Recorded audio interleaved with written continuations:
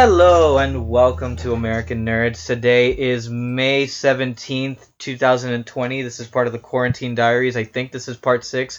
I don't know. I've been in my house for 5 days straight. I'm Raul Cruz. How are you today? My other co-host. We got Howard Stern over here. Yeah. Oh, okay. We're going into Capone talk immediately. I thought we were waiting till later. I'm Victor. I'm Victor Calvo. I'm the other host of American Nerds, a podcast where we talk about movies, nerd stuff, and shit. Yeah. We talk. God. You know, it's funny. It's so easy to do that voice too. Wait, hold on. That's the thing. Just clarification. That was a drag cough from me doing the voice. That's not because I have coronavirus. Yeah. As far as I know, we're both clean. I hope so. I've been in my house for a straight up week, and I haven't seen. I don't think I've seen the sun.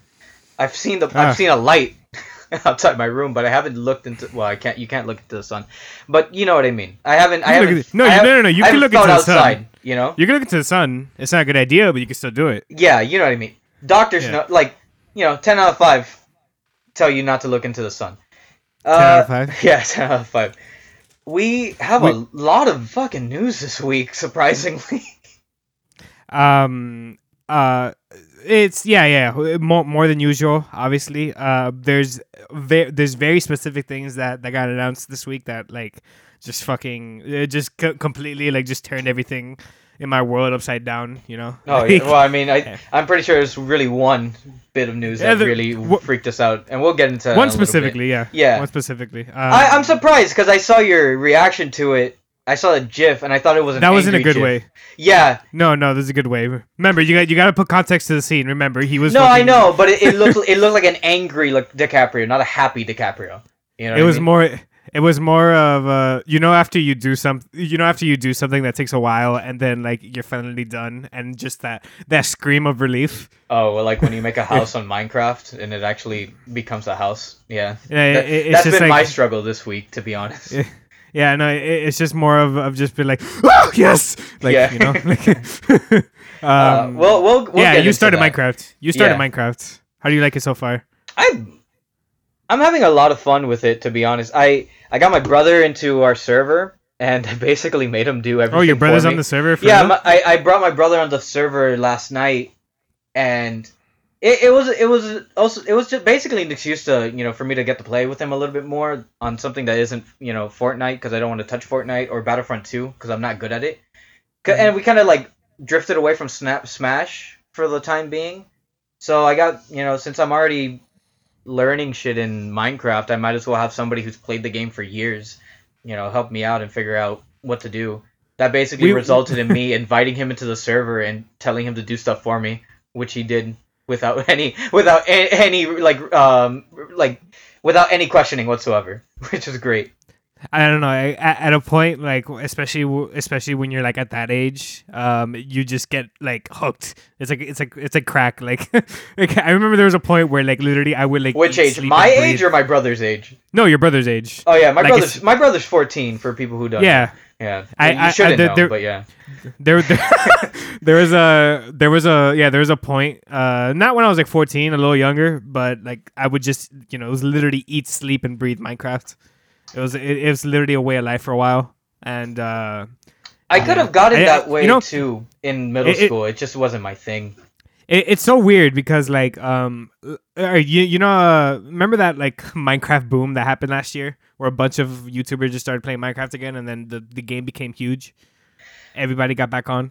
I don't know, because I've always felt like that's always been a boom, because Minecraft has always been a consistently relevant game as the years go on. I've never really seen any irrelevance with that game. It's always been relevant. It's always felt more popular as it goes on. It's always been relevant, but for a while, at least from my perspective, from a person who's been playing Minecraft since literally 2011. No, even before that, 2010. I've been so you were a beta boy. Yeah, literally. Yeah. I started playing Minecraft beta 1.3. That's the first time I got on Minecraft and started doing everything. Where was I going with that? Thought? Oh yeah, like there's just like a period where like just I Minecraft was play just on my mind Minecraft. all the time.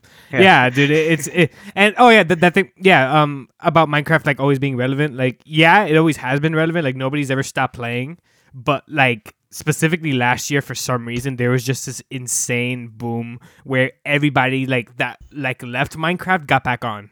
You get me? That's So interesting. like, yeah, I think I think it mostly not mostly, but like it has a lot to do with the fact that PewDiePie started a Minecraft series on YouTube. Oh, You know, okay. yeah, That makes a lot of and sense when you're following that. Yeah. yeah, and like and it was weird because.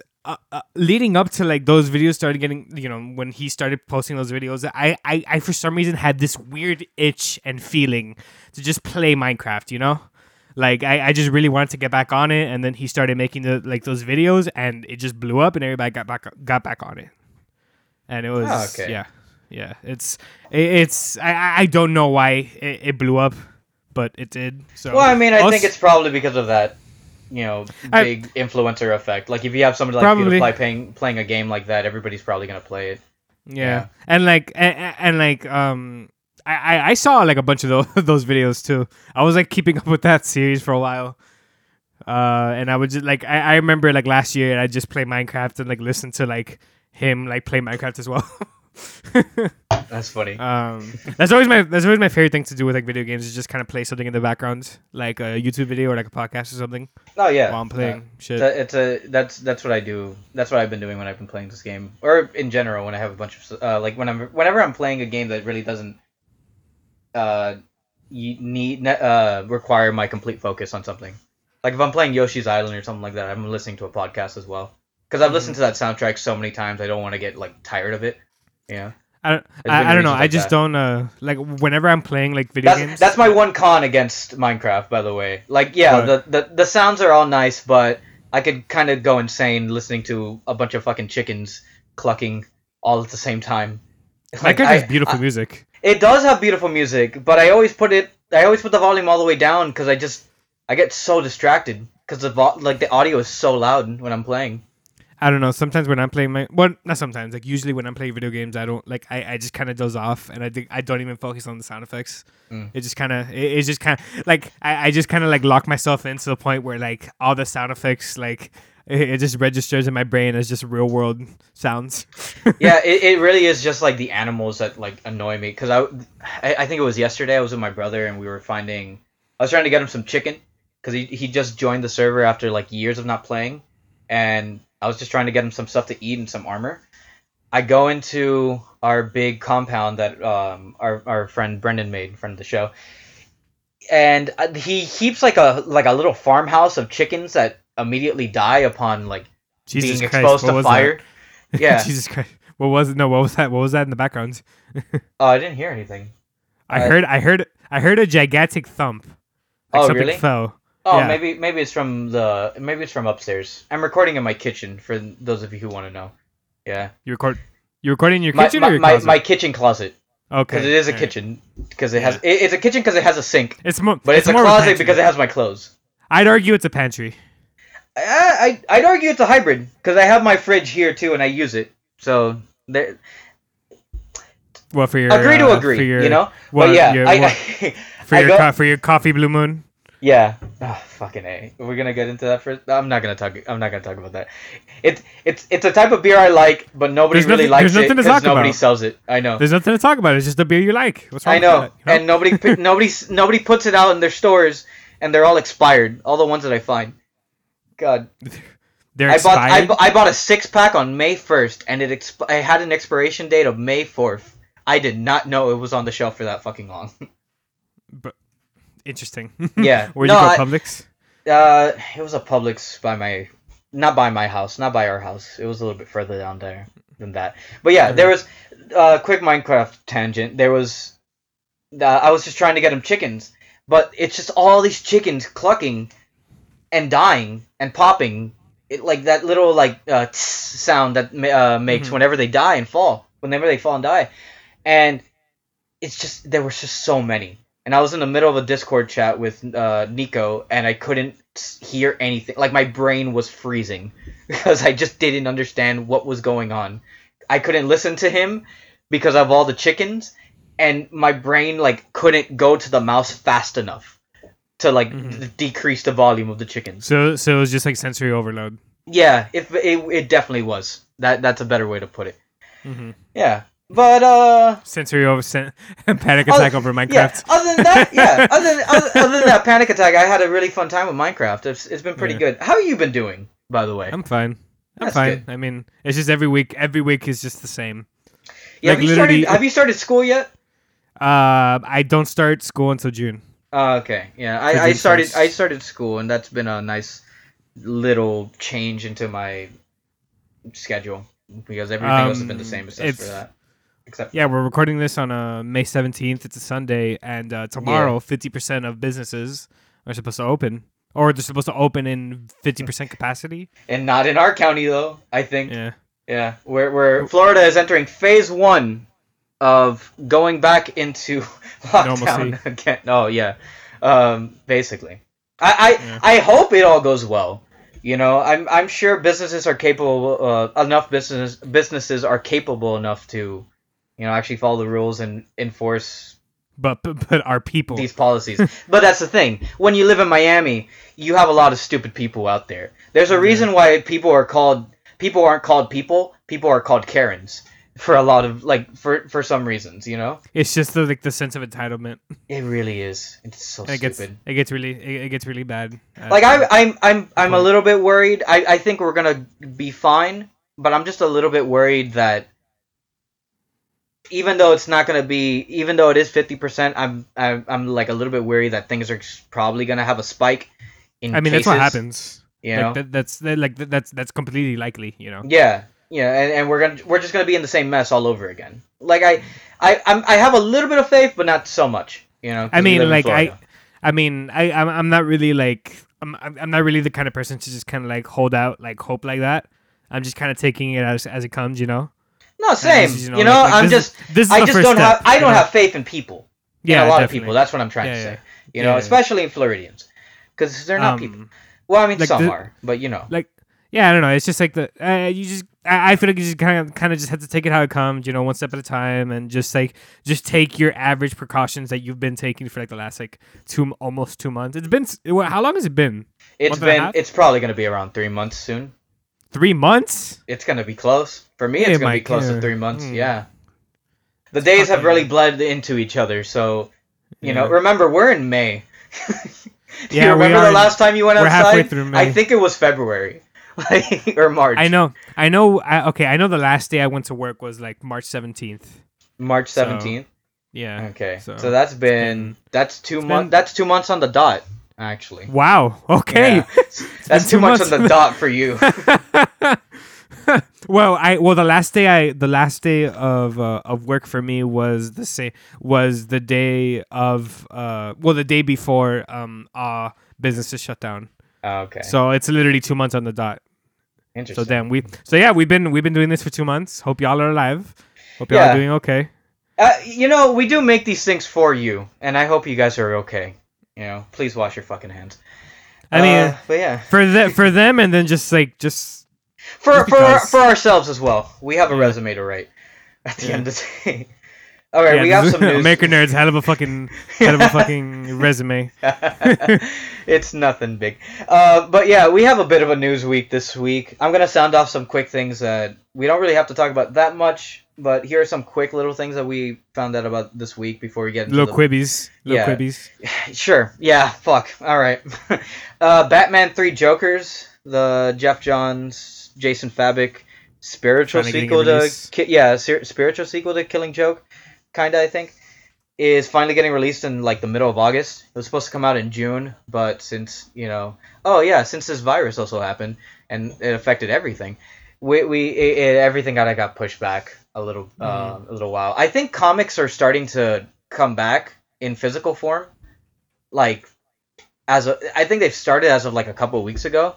But in terms of like the big event series that DC was trying to push out, like Death Metal, that was supposed to come out this month. I think it's pushed for next month, early June, and something like 3 Jokers is gonna start coming out in August. You know, because they want to have some sort of consistency with that, and I get it. Yeah, Three Jokers has better been in late the than making nothing for a while. than never. It's been Three delayed Jokers- for a long time. Yeah. No, like just like in the making in general. It's Oh just yeah, it's just been in the process for a while. it's an event that's kind of been set up since 2016. When did Rebirth come out? That Rebirth special, was that Rebirth? 2016? That was Yeah. 2016. Yeah. Yeah, it's been in the works for 4 years at this point now. Yeah, Mhm. and finally it's gonna come out. Thank God. Yeah. Doom Patrol That's season exciting. 2 is coming out this summer. I think in June or July. I can't remember the exact date. I'm glad that didn't get pushed further. Yeah, I knew that they were filming, like a little while after that first season ended, which I was happy about. They're probably was in just- post. Yeah, I'm Like, pretty sure. by the time the quarantine came in. Yeah, and I'm very happy that that's a show that didn't really get affected by the coronavirus. You know, in the case of season 3, we don't know. Let's hope this season's good enough to get another one. If there's still even a platform. Yeah, if there's still a DC universe to go to. It's weird because they're doing a rewards program to kind of make it feel like there is still something going on with the service. I don't know. But I don't really use it aside from, at least right now, I don't really use it aside from watching Harley Quinn every Friday, and that's it. And I mean, like, I feel like DC Universe is just slowly it feels like that store that's like slowly dying, and they just keep putting up sales. It's like if a Sam's Club was opened like 6 blocks away from a Walmart, and it's like slowly being eaten up by the Walmart. This Walmart being HBO Max. But yeah, it also showing up on HBO Max is Doom Patrol season 2. And and showing up in CW. Oh yeah. Thing. Oh fuck, I forgot about that. Shit. Yeah, they're Swamp Thing's coming to season 1. Season 1 of Swamp Thing. Let's not hope yet. You know, it didn't get picked up for like extra seasons in CW, but it's gonna be. Hopefully, but it is getting it. They're airing the first season on CW, which could be a good sign, but also could be a bad sign for DC Universe because it kind of just seems to me that they're shopping away their properties now. Well, I mean, no, it makes total sense because no shows are being made right now. Yeah, like all the Arrowverse shows. All the fucking CW shows that were supposed to debut in fall have been delayed to January. So it's pretty good that they have a show like Swamp Thing, and I think they got a Kevin Williamson show from CBS All Access to premiere there as well. Look, I'm just waiting for the to keep time, you know. I'm just waiting for the news headline to tell me DC Universe is dead. All right. I'm waiting for Swamp Thing to come back. I hope this would be something, you know. Hopefully, given a good ratings boost in that when they start showing those episodes, that they can consider, if not a season 2, you know, at least bringing back the character or some of those characters into the other shows, because it is technically connected to the Arrowverse. I mean, technically, all the everything DC is connected. Remember the I know, but they show Swamp Thing in Crisis, and I'm like, okay, cool, they remembered. You know, he's sitting alone in the rain, all sad. But hey, they because remembered. The show got canceled. Yeah, because the show fucking canceled. Another show they revealed is finally coming out is J.G. Quintel's Close Enough. It's the creator of Regular Show. This is a show I've been waiting for like years. It was supposed to debut on TBS, but they just been pushing it back for so long. This is like This is J.G. Quintel's like step into mainstream adult animated comedy. Yeah, which I mean, I'm very very excited about because I think regular show. It's one of the best. It was one of the better shows to come out of Cartoon Network. Oh yeah, no, definitely. I'm thinking that, like, personally, I thought like Regular Show was subtle as an adult show, but it looks like he's going full on adult with this show, and I'm very excited. And I genuinely did not know this. J.G. Quintel. Actually, no. Now that I think about it, I think you told me once. He also created Flapjack. I didn't know that. Oh, that's right. I do forget about that. I just try to forget about Flapjack. I was never a fan. Oh my god, I fucking loved Flapjack, dude. Flapjack was just always weird to me. To me, it was always like a weird spiritual sequel to like Courage, where it's just the very oddball like horror kids show almost. It's weird. It is straight up horror. Yeah, you know, it's just that the kid is with like he lives inside of a whale mom. Yeah. Fucking what And was her then name? Bubby. Knuckles. Knuckles, his drunk adoptive dad, who's not really, Yeah. he's just a stranger that he met one day, and he just decided to live with them. And he uses him. He doesn't give a fuck about Flapjack. No, of He course just he doesn't. Yeah, he just course he objectifies doesn't. the fuck out of him. I love that. It's so funny. He just needs somewhere to live. Yeah. And then you have Dr. Barber, which is the best part. Oh my god, Dr. Barber, his weird fucking his wooden facial, his weird like face design, like all the wrinkles and the teeth. Yeah, it's disgusting. Anyway, this new show really does looks really really good, and I think it's gonna be great. I'm very excited for it. I can't wait to finally watch it. There's a new Paper Mario game that just got like not shadow dropped. It like announced out of nowhere in the middle of the week. Paper Mario: The Origami King coming out like in July. It comes out in 2 months.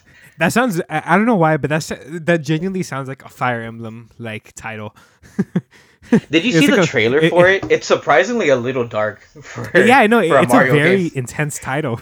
Yeah, Origami King. Like Jesus. Okay.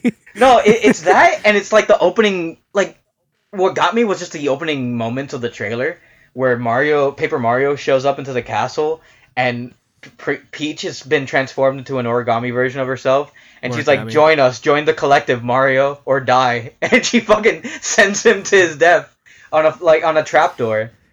Through a trapdoor. Yeah. Yeah. Oh, man, it's been a long day. But it looks really interesting. I've never been a fan of the Paper Mario games, but it looks like something I could pop on my Switch and have a go at for a couple hours. It looks fun.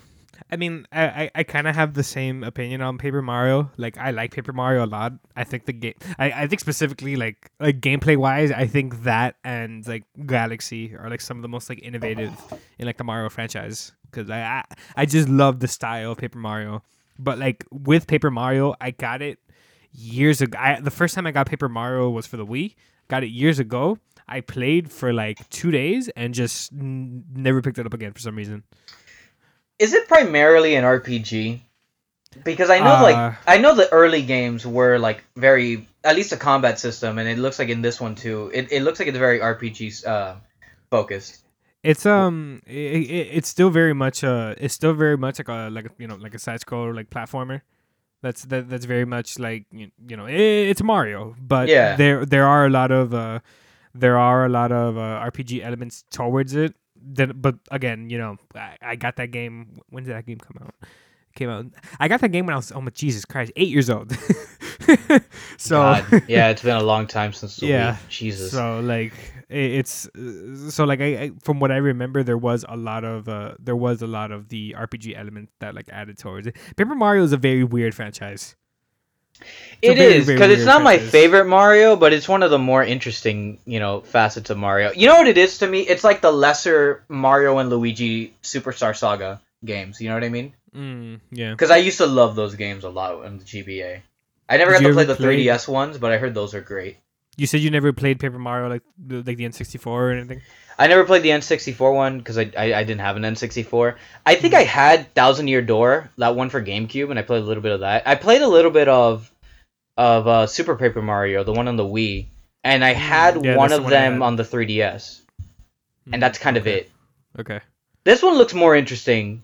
No, yeah. Than usual for me, because I like seeing a Paper Mario game again.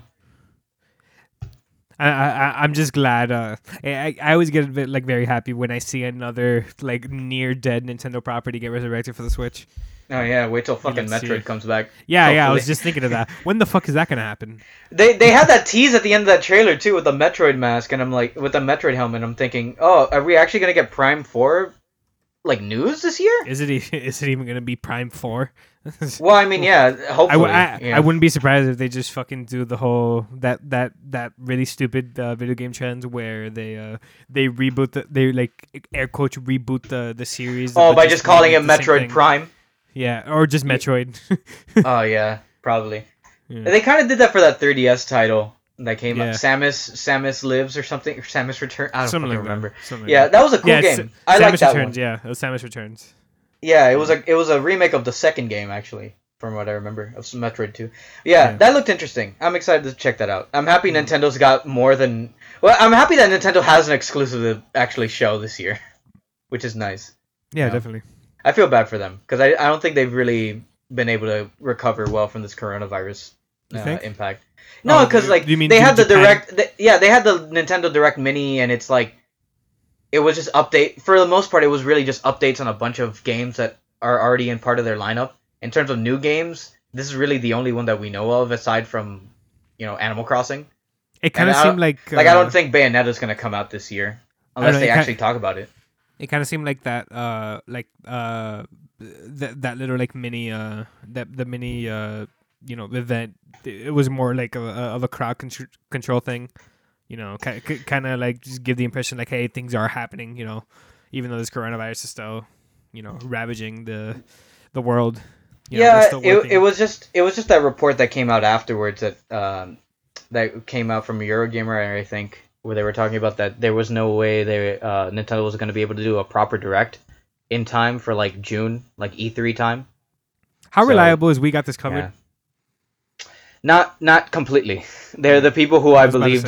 They're the people I believed would have like Twin Peaks season 4 get announced quick, but that still hasn't happened. I'm pretty sure I saw a Batfleck article, on there once. Oh, Ben Affleck's staying, something. Oh yeah, that or the Snyderverse, not Snyderverse. The Snyder Cut's actually coming out. Apparently. That's bullshit. That came from a fucking tweet. That came from a tweet from a guy who supports the Snyder Cut. That's it. Didn't Mbambi a report on it or something? Yeah, but Mbambi's like, he's weird. He has some scoops that don't land at all. Yeah. Then I'd say he's reliable, but he's not 100% for me. Yeah. It's ever since honestly the fall of the DCEU, I really haven't seen that guy like out there as much, because like especially like 2015, 2014 time period, fucking Mbambi was like all over like the nerd circle, You want to know why? Because he was pushing Heroic Hollywood. And then out of nowhere, he just gets a job at the Wrap, or he created I don't remember how the Wrap got created, but he just left that fucking website to just go over to the Wrap. No, and Heroic Hollywood was his. Yeah, it was his website, and now Heroic Hollywood is Heroic Hollywood. I have them blocked. It's a fucking cesspool, dude. I hate Heroic Hollywood. No, because it's the same type of Twitter account as like comicbook.com. Yeah, where it's just clickbait articles back to back, and then they just tweet out Robert Pattinson is Batman in this crazy fan art. Like, fuck you. No, they don't say fan art. They don't say fan art. Look at Robert This is what Robert Pattinson looks like as Batman. It's like, here's this Boss Logic art that you saw an hour ago on Instagram. No. Here's this Boss Logic art that you've seen 6 times an hour ago on Instagram. Yeah, exactly. The thing I hate more, if we're comparing shit to shit, is like comic book and Heroic Hollywood. The thing I don't like about Heroic Hollywood more is that they have stuff that is not explicitly an ad. Yeah. Yeah, like they straight up hide the actual news. Yeah. They straight up hide actual like advertisements in their news articles, and I'm like, oh, that's disgusting. Yeah. So best film Twitter journalist, film clickbait. He just looks at the articles and he tells you which is like if it's real or clickbait? not. Film clickbait. Yeah, film clickbait. Yeah, he's my favorite. That's my favorite guy out there. Next thing on the docket. Oh, Gendy's Popeyes movie is actually back in development. I didn't expect to see this. Yeah, I'm okay. I okay. All right. I'm excited. Sure. I'm very excited. Obviously, about this. I really fucking wish that this is I'd hope this is like 2D. I don't think it's gonna be, but I think a cool 2D Popeye would be fucking sick, especially. It would have been cool, but I'm okay with like the 3D stuff that he made. Yeah, it's not bad. Like you've seen the test reel footage, right, for this Popeye movie? Yeah. That came out years ago. Yeah, I'm pretty sure it's gonna stay the same. It's gonna still have that same visual style. God, I remember when that format. I'm okay with that, to be honest. I remember when that footage dropped. It was like years ago. I think I remember hearing about it back when when Pretty Much It was still a podcast. Oh my god. Yeah. No, that is a long time fucking ago. Yeah. fat minute ago. Yeah. You want to know how long ago it was? It was before Samurai Jack came back. Yeah. Yeah. Yeah. Yeah, it's been a long time. ago. I did not expect this movie to actually come back into development. But hey, Gendy kind of came back. He kind of had a bit of a resurgence again with this and Primal, with Samurai Jack and Primal and the Hotel Transylvania movies. I'm pretty happy about it. I wouldn't Yeah. say he's had a comeback.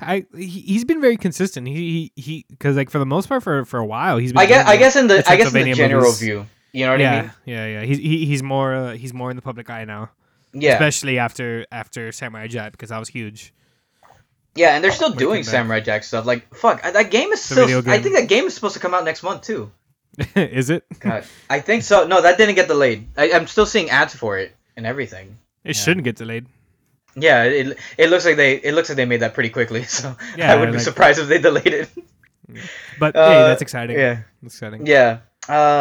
Also, really interesting. He doesn't have in that little footage. He doesn't have tattoos and he doesn't have a tobacco. Yeah, no, that pisses me off. I kind of want him to have a tattoo. Like, Yeah.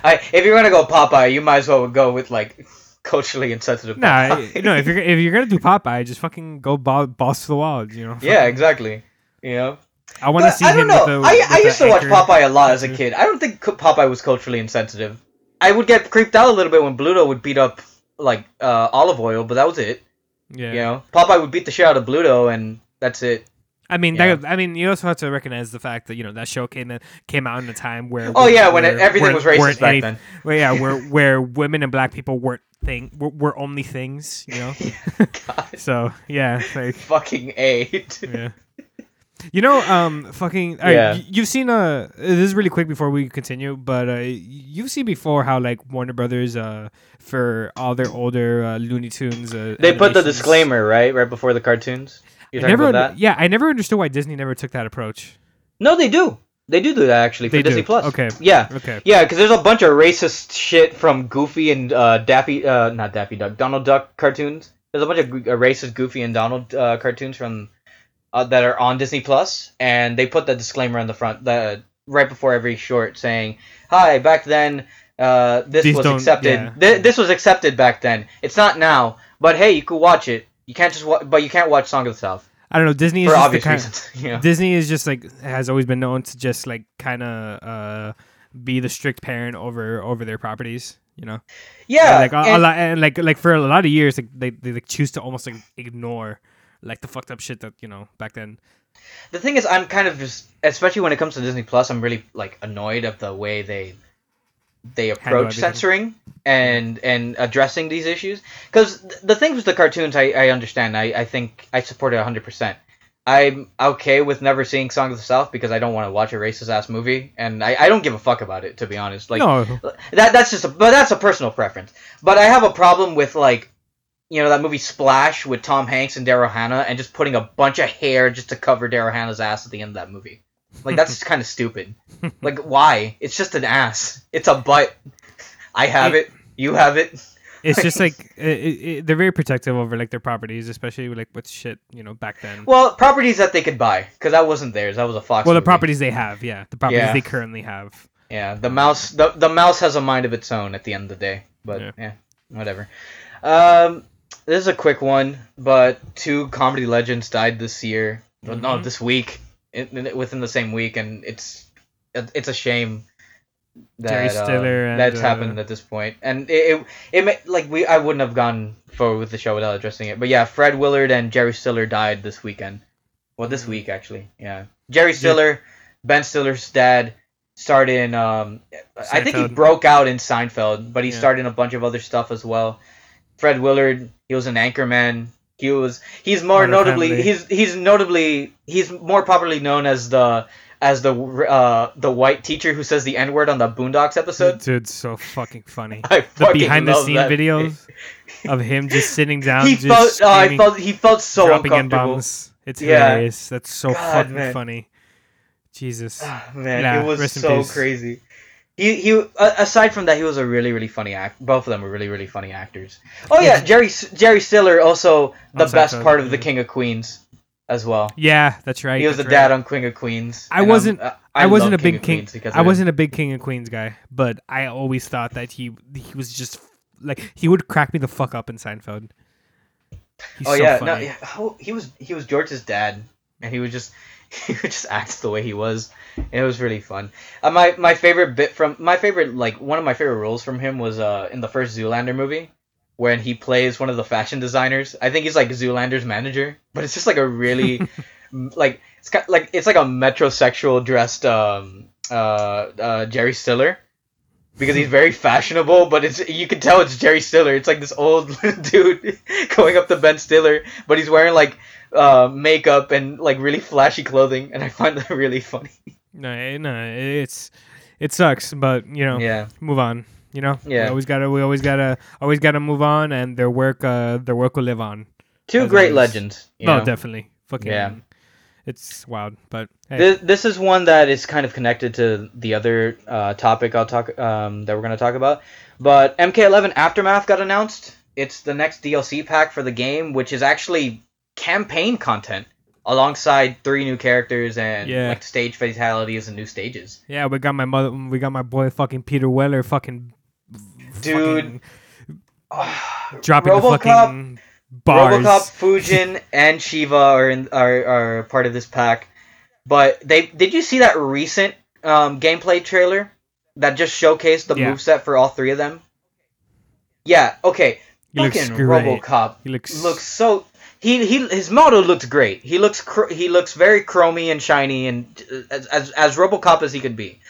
But my god, it really did felt like Paul Verhoeven made a video game for a second, because you have Ed Yeah. showing up blasting the shit out of Johnny Cage. You have like RoboCop's really like a awkwardly long Dude, it's dagger great. coming out of his And he fist, just stabbing your guts He just out. keeps shooting him. shoots you in the just dick. keeps shooting him. Does not stop.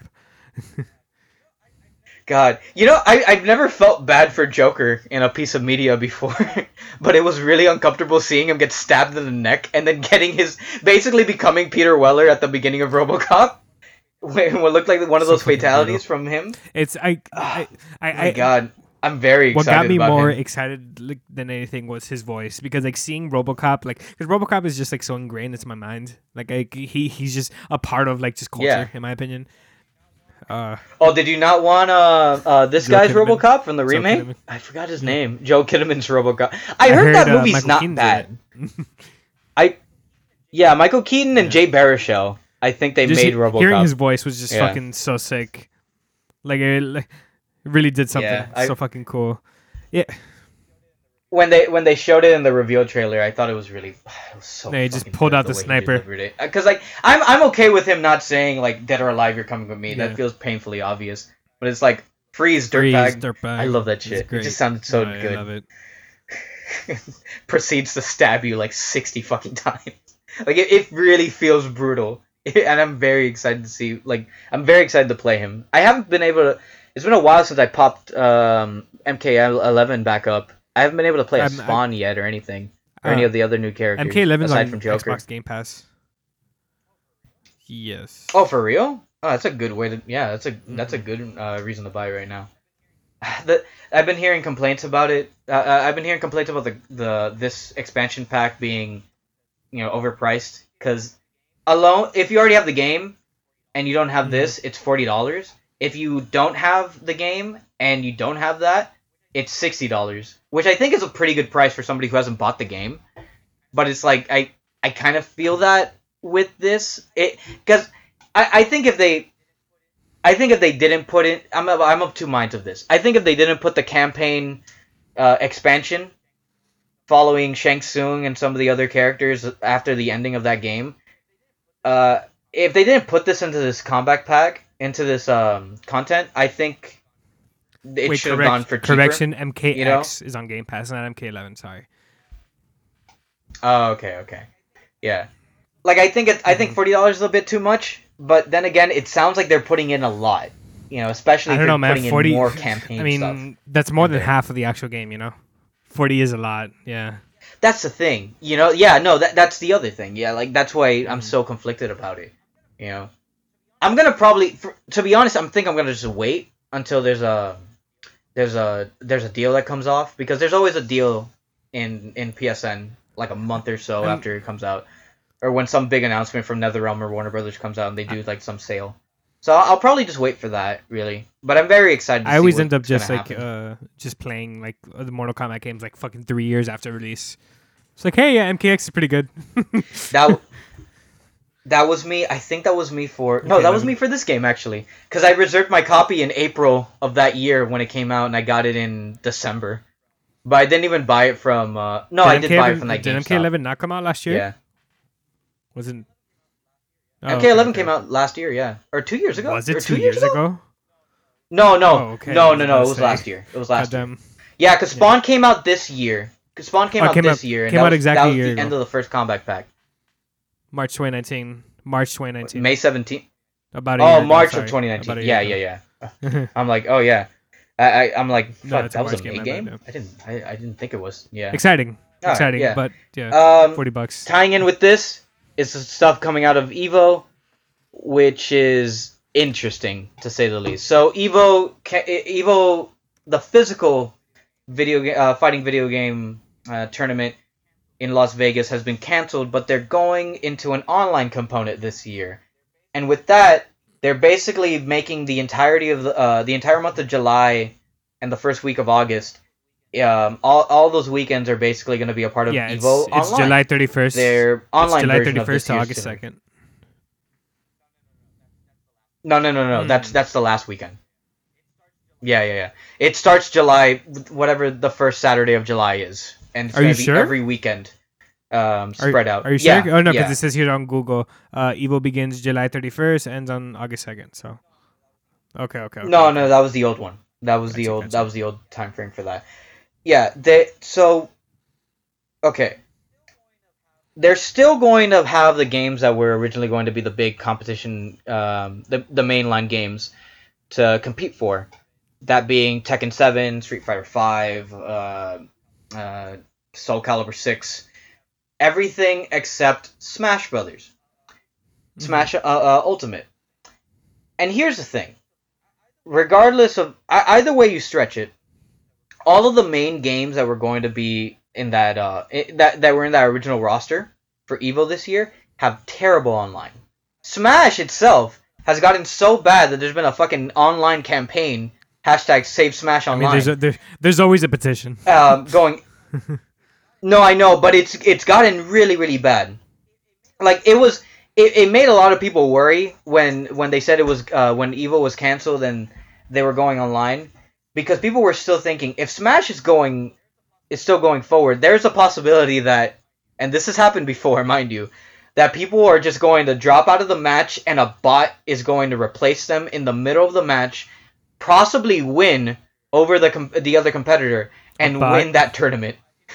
Like a robot, an actual robot would actually win Evo if that were the case. If Smash was still going on. um. In regards to the other games, they all have really shitty netcode because they don't have rollback, or they have a really shitty form of rollback. And in terms of this, they decided to announce for actual tournaments on other games that actually have rollback netcode and or an actual really stable sense of netcode. That being After Mortal yeah. Kombat 11 Aftermath. Them's Fighting Herds, a 2D fighter where you get to fight as cows, Was it? but it looks It's pretty also what funny, Killer to Instinct be and honest. Skullgirl's second encore, right? Killer Instincts and Skullgirls Second Encore. Skullgirls Yeah, finally made it into Evo. It took a fucking pandemic yeah. I was to about. get Skullgirls into I was about to Evo, say. but they did it. It hasn't been an Evo before, has it? It never. I don't think it ever was. Yeah, there's been like mainline voices of the fighting game community scene pushing Skullgirls for Evo every single year. That game's not like a decade old, but it has some years on them, and but it's consistently one of the more um, It's uh, called classic. consistent games in the fighting game community because they keep updating their netcode, and their netcode is just it gets better with time, and they keep adding more texture packs and stuff like that to their characters, and it has a really strong following. So not having them into Evo every year up to this point was like just making people upset because it's a genuinely good game that has a really good audience. Same with Killer Instinct for Yeah, Killer Xbox Instinct is One a like fucking years classic. ago. Yeah. Yeah, and I'm very, very excited to see that these four games are actually The getting, limelight. recognition now, and they're actually being considered the actual, But games in competition. fuck Because like as much as, the biggest fighting but game no, but ever right now.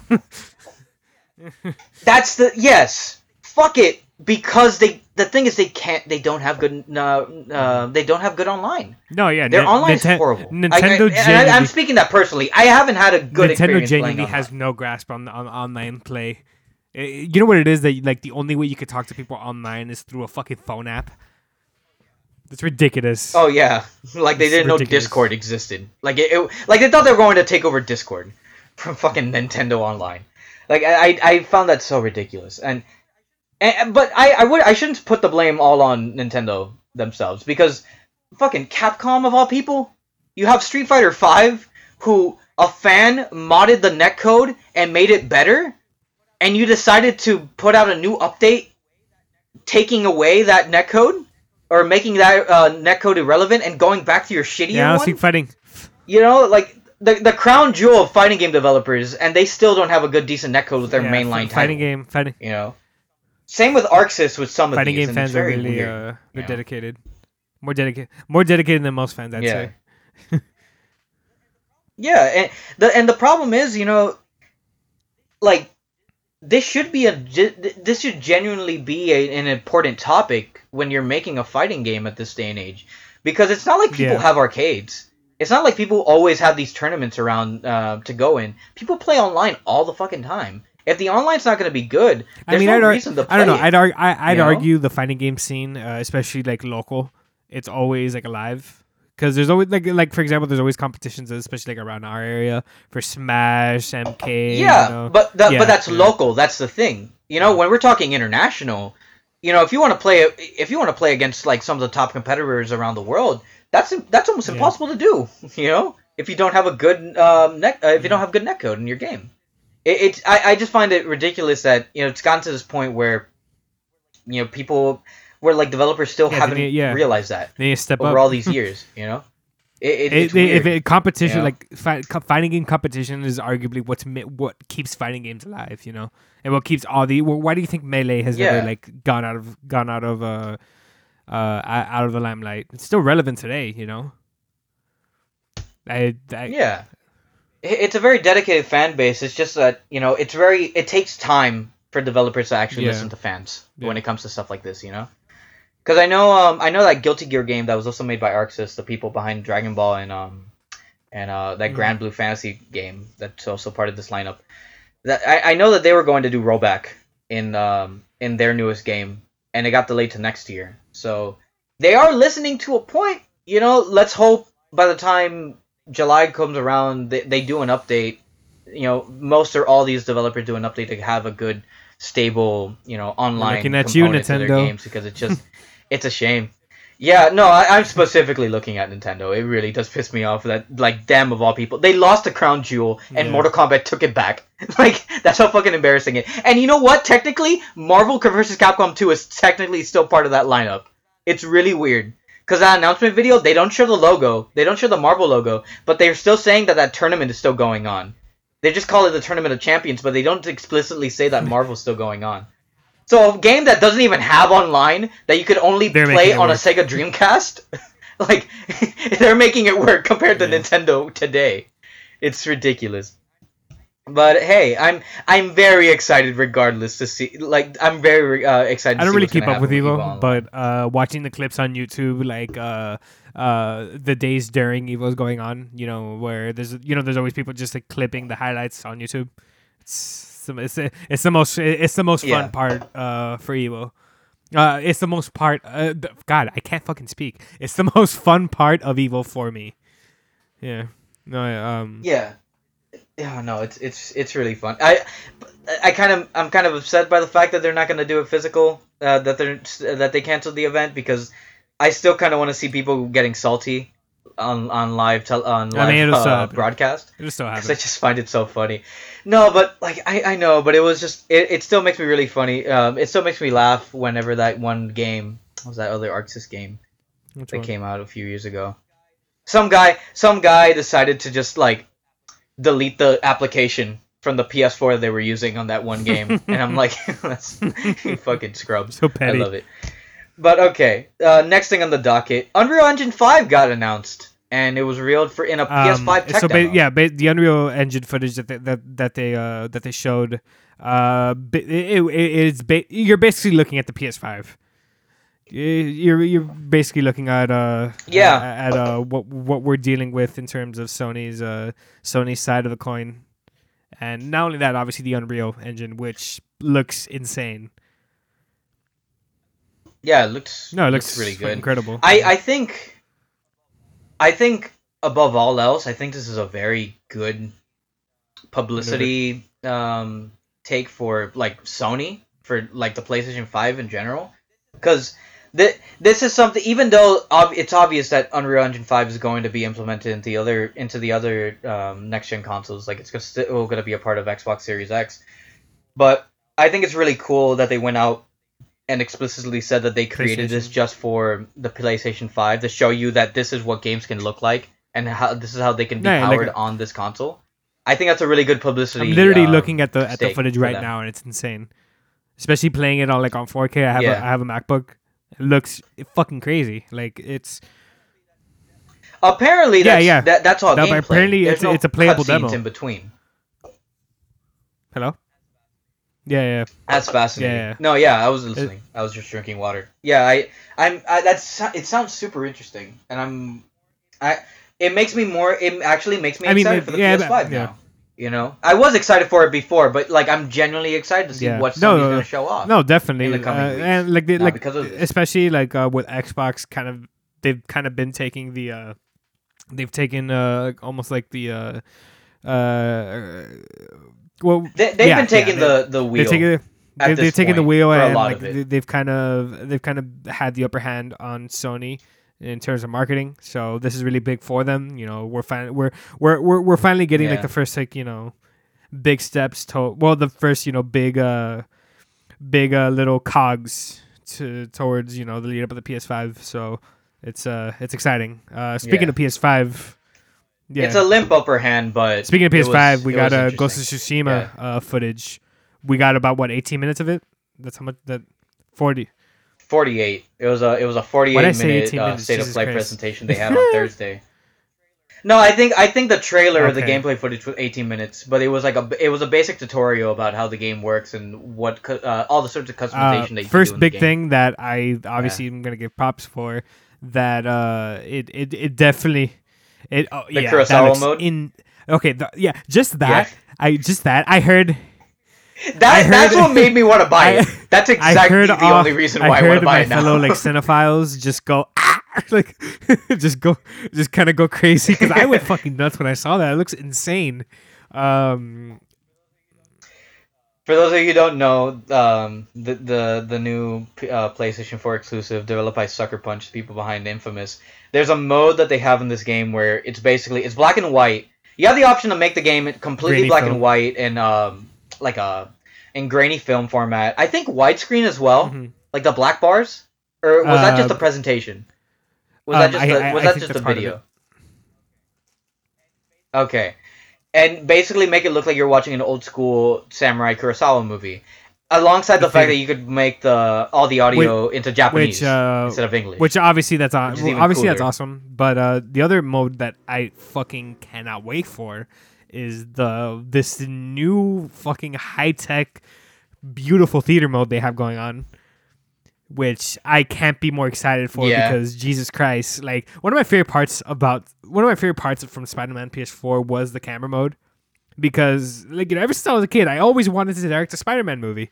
Guess what else I've always wanted to direct? A samurai movie. So, yeah, it all works out.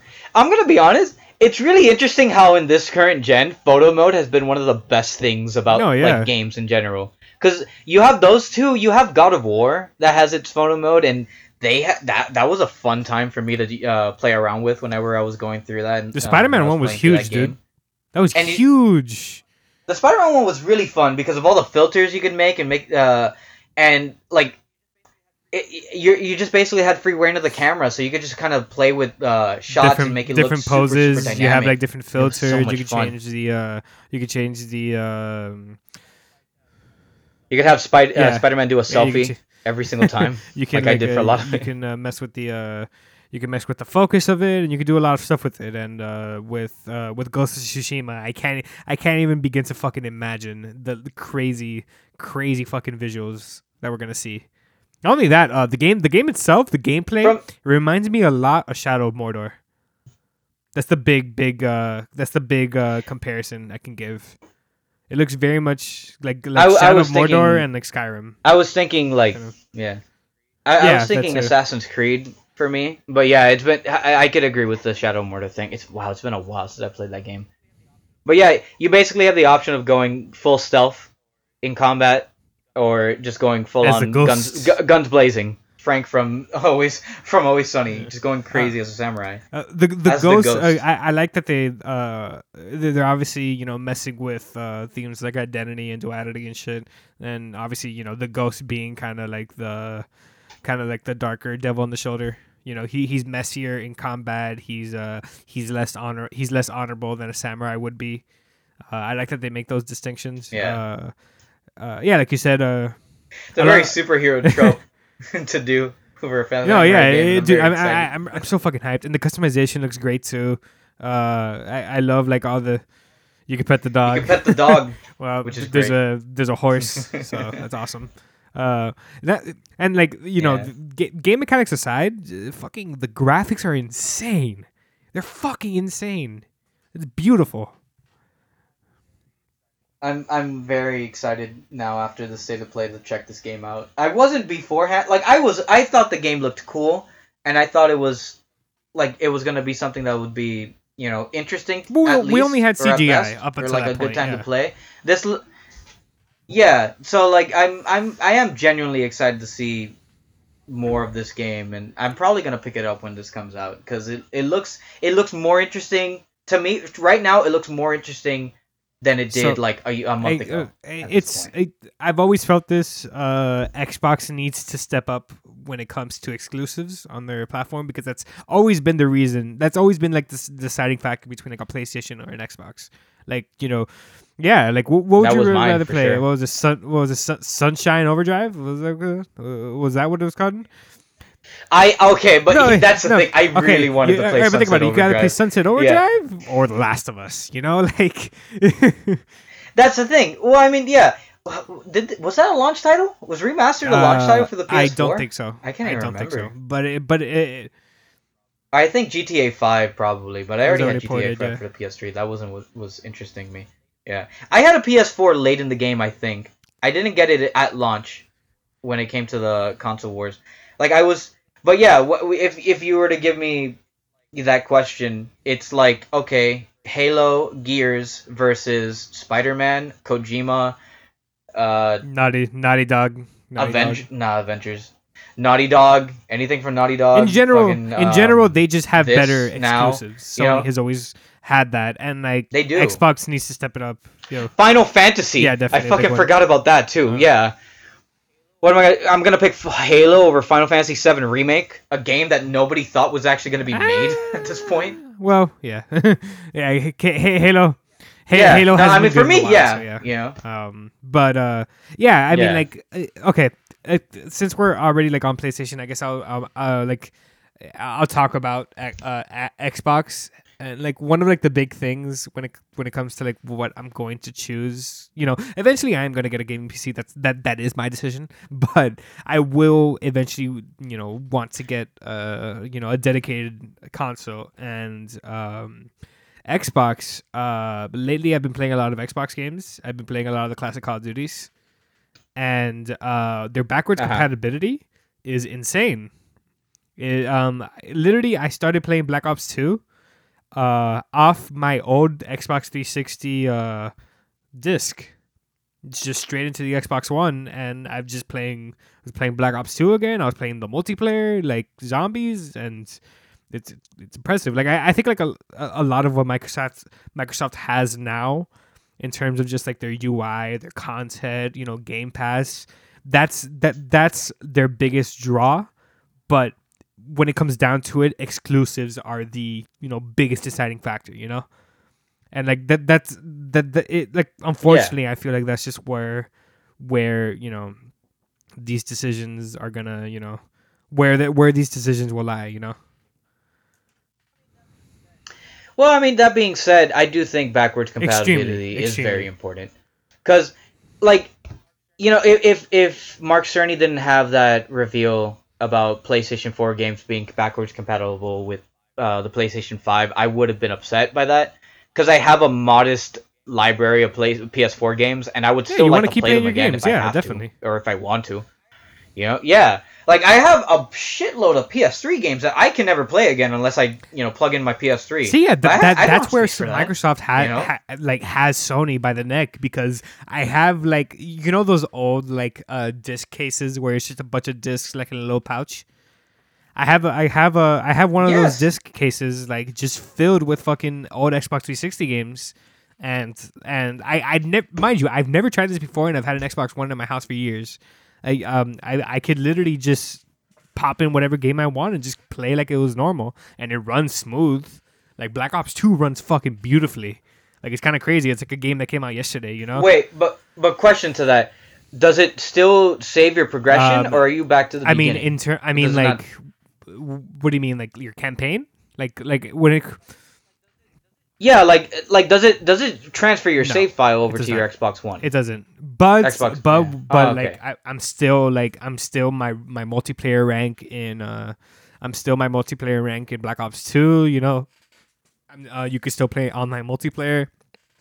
And surprisingly, also it keeps your online progression, but not your because the story progression, remember, it's physically on the drive, and I still the drive itself. That's true. I thought the online would be. I still have my old 360. It's unplugged, and it's unplugged, and it's on a shelf, and the hard drive is there, but never gonna touch it again. But that's something that Sony. I feel if Sony really wants to succeed this next generation, they have to put an emphasis on, their backwards compatibility, which they already have, which is great, but. That's something that a lot of people will take into consideration, because hey, if I could imagine a world where PlayStation still wasn't doing the backwards compatibility, that's so many people. Yeah, no, I think they'd be falling so behind many people tremendously if they would. Get Xbox specifically just so they could continue playing their lineup of games, and yeah. The weird thing is for me when it comes to Sony, when it comes to PlayStations in general, it's like, because I've had that same situation too. I literally have a box full of PlayStation 3 games that I haven't touched in years, alongside like a little pamphlet of some PS2 games that I had from my dad's house years ago. And the only way I could play them is if I get my PS2 or PS3 booted up on my TV, which I don't think I can do for my PS2. I can try to do it. I could do it for my PS3, but I don't have anything to plug in my PS2. Or if I could buy, the other way I could play those games is if I buy them off the PlayStation Store. So, not even some all of them. Some of them. Like I do have a copy of Marvel vs. Capcom 2, but it's stuck in the hard drive of my PS3. And that's the only way I could play it. You still have your PS3? There's no other way I could do that. I still have my PS3. Yeah. So technically, I could play Marvel 2 on Evo. Don't get rid of it. I choose not to. Hold on, bro. Yeah, I choose not. I choose not to, just for plain laziness, because I don't want to plug in a PlayStation 3. I don't know. When the PS4 came out, I made the executive decision to make sure I never get rid of my Xbox 360. So, yeah. Yeah. No, the thing is, I don't have the equipment to plug in my I can't turn on the PS2. You physically can't. I can't turn on my PS2. Yeah, I don't have the cable to connect it to turn it on. And my PS3, I have it there. I have the HDMI cable and everything set up. Yeah, because why would you? It's fucking PlayStation, Yeah. Yeah, I want to play new, not old. But having that option there is insanely important. Yeah. That is the thing. At the end of the day, democracy always wins, and having autonomy over your possessions is important. I mean, I'm gonna be completely honest. I'm gonna be completely honest with you. If Sony would have kept up their backwards compatibility ignorance up until this new generation coming up, I probably would have stayed with Xbox. I probably would have sided with Xbox as well, because it's like I have so many of these games collecting dust. There's no reason for me to keep getting new ones unless they're very, very good and I want to play them. But if there's games on the PS4, hypothetically speaking, if there were games on this PlayStation console that weren't good, I'd basically be losing money. Yeah. I'd be losing time and money on something that I could actually be playing if I want to be playing them. Yeah, that's been an interesting talk on backwards compatibility, because I have felt that for a long time. As more so with like Nintendo games, because I miss the Virtual Console a lot. I think that was one of the best things. That's one of the biggest like fuck ups that they made as a company, not bringing that back. Nintendo and backwards compatibility is so weird. It's so weird because they're pretty good with it. Like, for the most part, they are pretty good with it, I guess. But like, it's just, I wouldn't say they're consistent with it. Well, I mean, they're good, and you have that, and then the general discussion of emulators and how, like, you literally cannot play this game without downloading it on your PC. Even though it is illegal, there is just the thing is there's just no way to play. Like, for example, one of the first games I played on an emulator was Metal Gear Solid 3. At the time, there wasn't, like, for me at least, at the time there was no way for me to play. I didn't have it, or I don't think the HD collection was out at the time. So, I kind of paid for it. And if you already paid for it before, why are you going to pay for the same copy again, It's just a matter of just, again, this also relates to like film piracy in general. It's just companies need to make things accessible in order to combat, emulation or piracy, because I promise you, if you were, let's say, to release the entire fucking, I don't know, the entire SNES lineup on Switch, it's the entire thing, you're gonna get more people probably buying a Switch because it's just way easier than downloading the fucking thing onto your computer, doing all this shit, Yeah. So. The thing that I kind of support emulators with at this current time is that there are games that you literally cannot get back. That is the problem. Like, if you have the SNES copy of it, that's perfect. There's no way anybody else can actually put it and reissue it on any other modern system. In some cases, like I'm trying to think of one. Not DuckTales. Not DuckTales. I'm thinking of another game. There have been games where they only came out on this one console. I'm thinking like lower tier games, like stuff that isn't made by like AAA developers or something like that. Or at least at the time. There are games that like came out, had a big following, but only exclusively to that console. And they don't have any backup files or any, like, that company's probably done with, and or probably been bought out by another company, and those files to actually bring back a game and put it into modern systems is probably either deleted or gone, or like lost in a sea of other files out there. It's in that case that I kind of support emulation a little bit, because you have that chance to actually play those games. But yeah, I do stand with you on that, because it is a form of piracy at the end of the day. And if they just made them more available, it would be easier for people to actually play them, and less people would be resorting to piracy. But whatever. I don't know. I don't know. In the end of the day, I feel like a lot of the issues with a lot of the conversation with piracy, like, the issue to me just stems at the studio level. So, make more money, y'all. Go make fucking old things accessible, and you'll see, you'll make pretty pennies.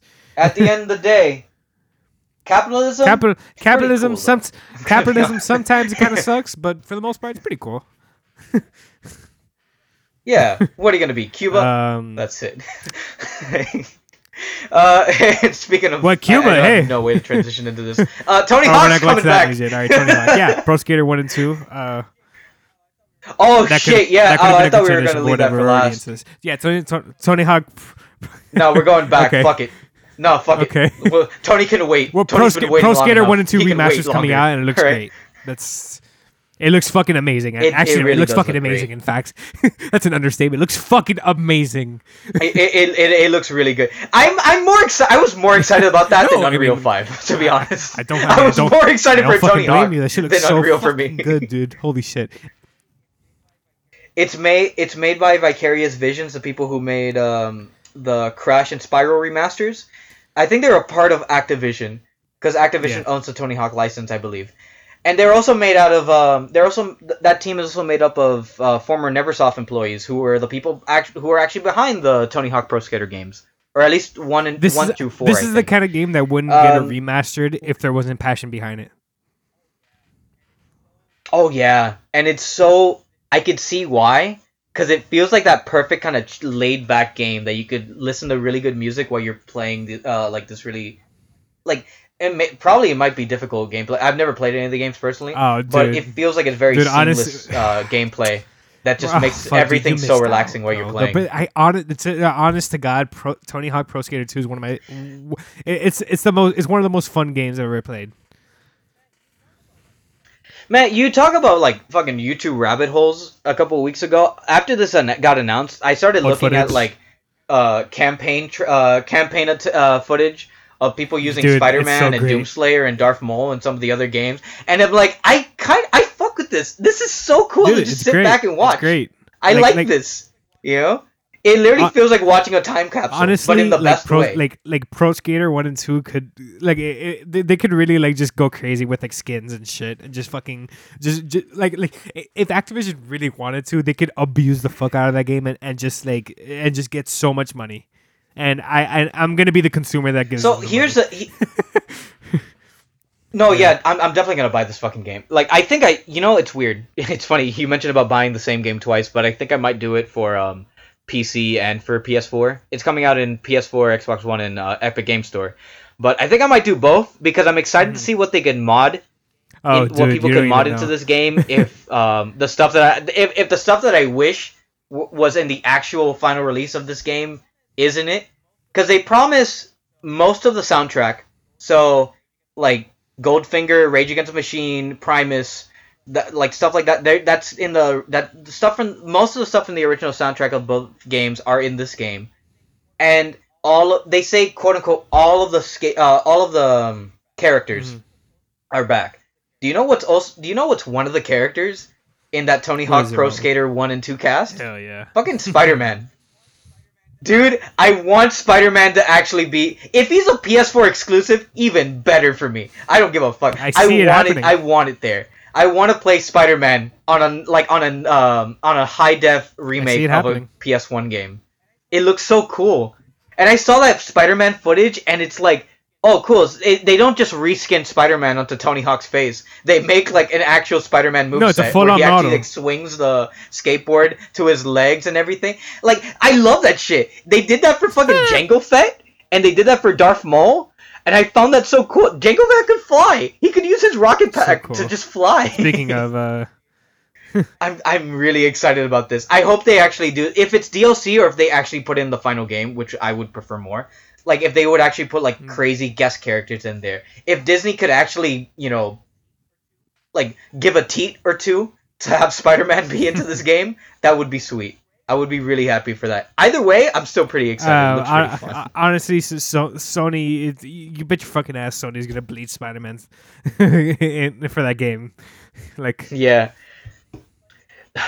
The thing is, like, the problem is, like, I'm just worried about like other companies Definitely. being too greedy about it, because you had like all these guest characters, like fucking Lars Ulrich showed up. You could So play as great. Lars Ulrich from Metallica in one of the Pro Skaters games, but like people like things like Doomslayer and Maul, they're owned by different companies. Two of which are owned by Disney itself. I hope they could actually give some leeway and give the proper like experience of playing a new version of this Tony Hawk game. Yeah. I think it'd be cool. Yeah. Quick thing on the docket. You wanna you want to just talk about it now, or you want to leave it for last? Because I think that's the biggest. I think let's the Scarface mention one is the Mando biggest news of all real quick. for this. All right, yeah. So Katie Sackhoff and Timothy Olyphant joined Mando season 2. Katie Sackhoff is reprising her role as Bo-Katan, this time in live action So cool. format, on the show, and I'm pretty sure she's dead. Or she either dead, she's a slave, or defected, or who knows. But Maybe. Yeah, for those of you who don't know, Katie Sackhoff played this character called Bo-Katan on the Clone Wars TV show, and she was basically the head of the Mandalorian clan, of like the proper loyal Mandalorian clan. She had the Darksaber. In that and she had the Darksaber. She led her people with that. But the weird thing is, at the end of season 1 of Mandalorian, spoilers, Moff Gideon. What's his name again? Moff Gideon, right? Yeah, Moff Gideon has the Darksaber when he which in is the obviously final scene fucking of that huge. episode. Yeah, because it means that he took it from Bo-Katan. Whether it means he just beat her or killed her, I guess we'll find out in the fall, because that show's actually coming out, and I didn't expect that. I expected that one to get delayed. Really, really out of all the Disney Plus crazy shows. how they're doubling down so hard on Dave Filoni's characters. It's crazy. Oh yeah, it's really funny to me. I'm very happy about it. You know, as for Timothy I don't Oliphant, care. I don't know what he's gonna play. Yeah, exactly. But I'm excited because he's Timothy Oliphant. Yeah, he could be the guy he played in Die Hard with not with a Vengeance, Live Free or Die Hard for all I care. Dude, He's Timothy a good Olyphant's actor. So great. I like him he's and just stuff. He's just not in the best work. But, Yeah. but when the right. Well, he's not in the best work if it's not Justified. Because I've heard Justified is like the best thing he's ever done. Everyone tells me it's Justified is one of the greatest shows ever made. Period. Yeah. Yeah. It's what made Walton Goggins famous. Yeah. Cool. This is a quick one as well, but the Neil Gaiman is doing a audiobook version of the Sandman comics, and it has a cast that could basically be the cast for the Netflix series, because it seems stacked as fuck, and I love it. Cast, it looks super exciting. Right here, if you want me to sound it off. All right. Yeah, sound off the main cast. Now, this is just a reminder. This is not an official adaptation. Yeah. This is for an ebook. This is for an not audio for a TV show. At least not we have yet. to make that very, very clear. Yeah. The most stacked Dude, audiobook that you could ever imagine. It's going to be narrated by Neil Gaiman, which, great, that's cool.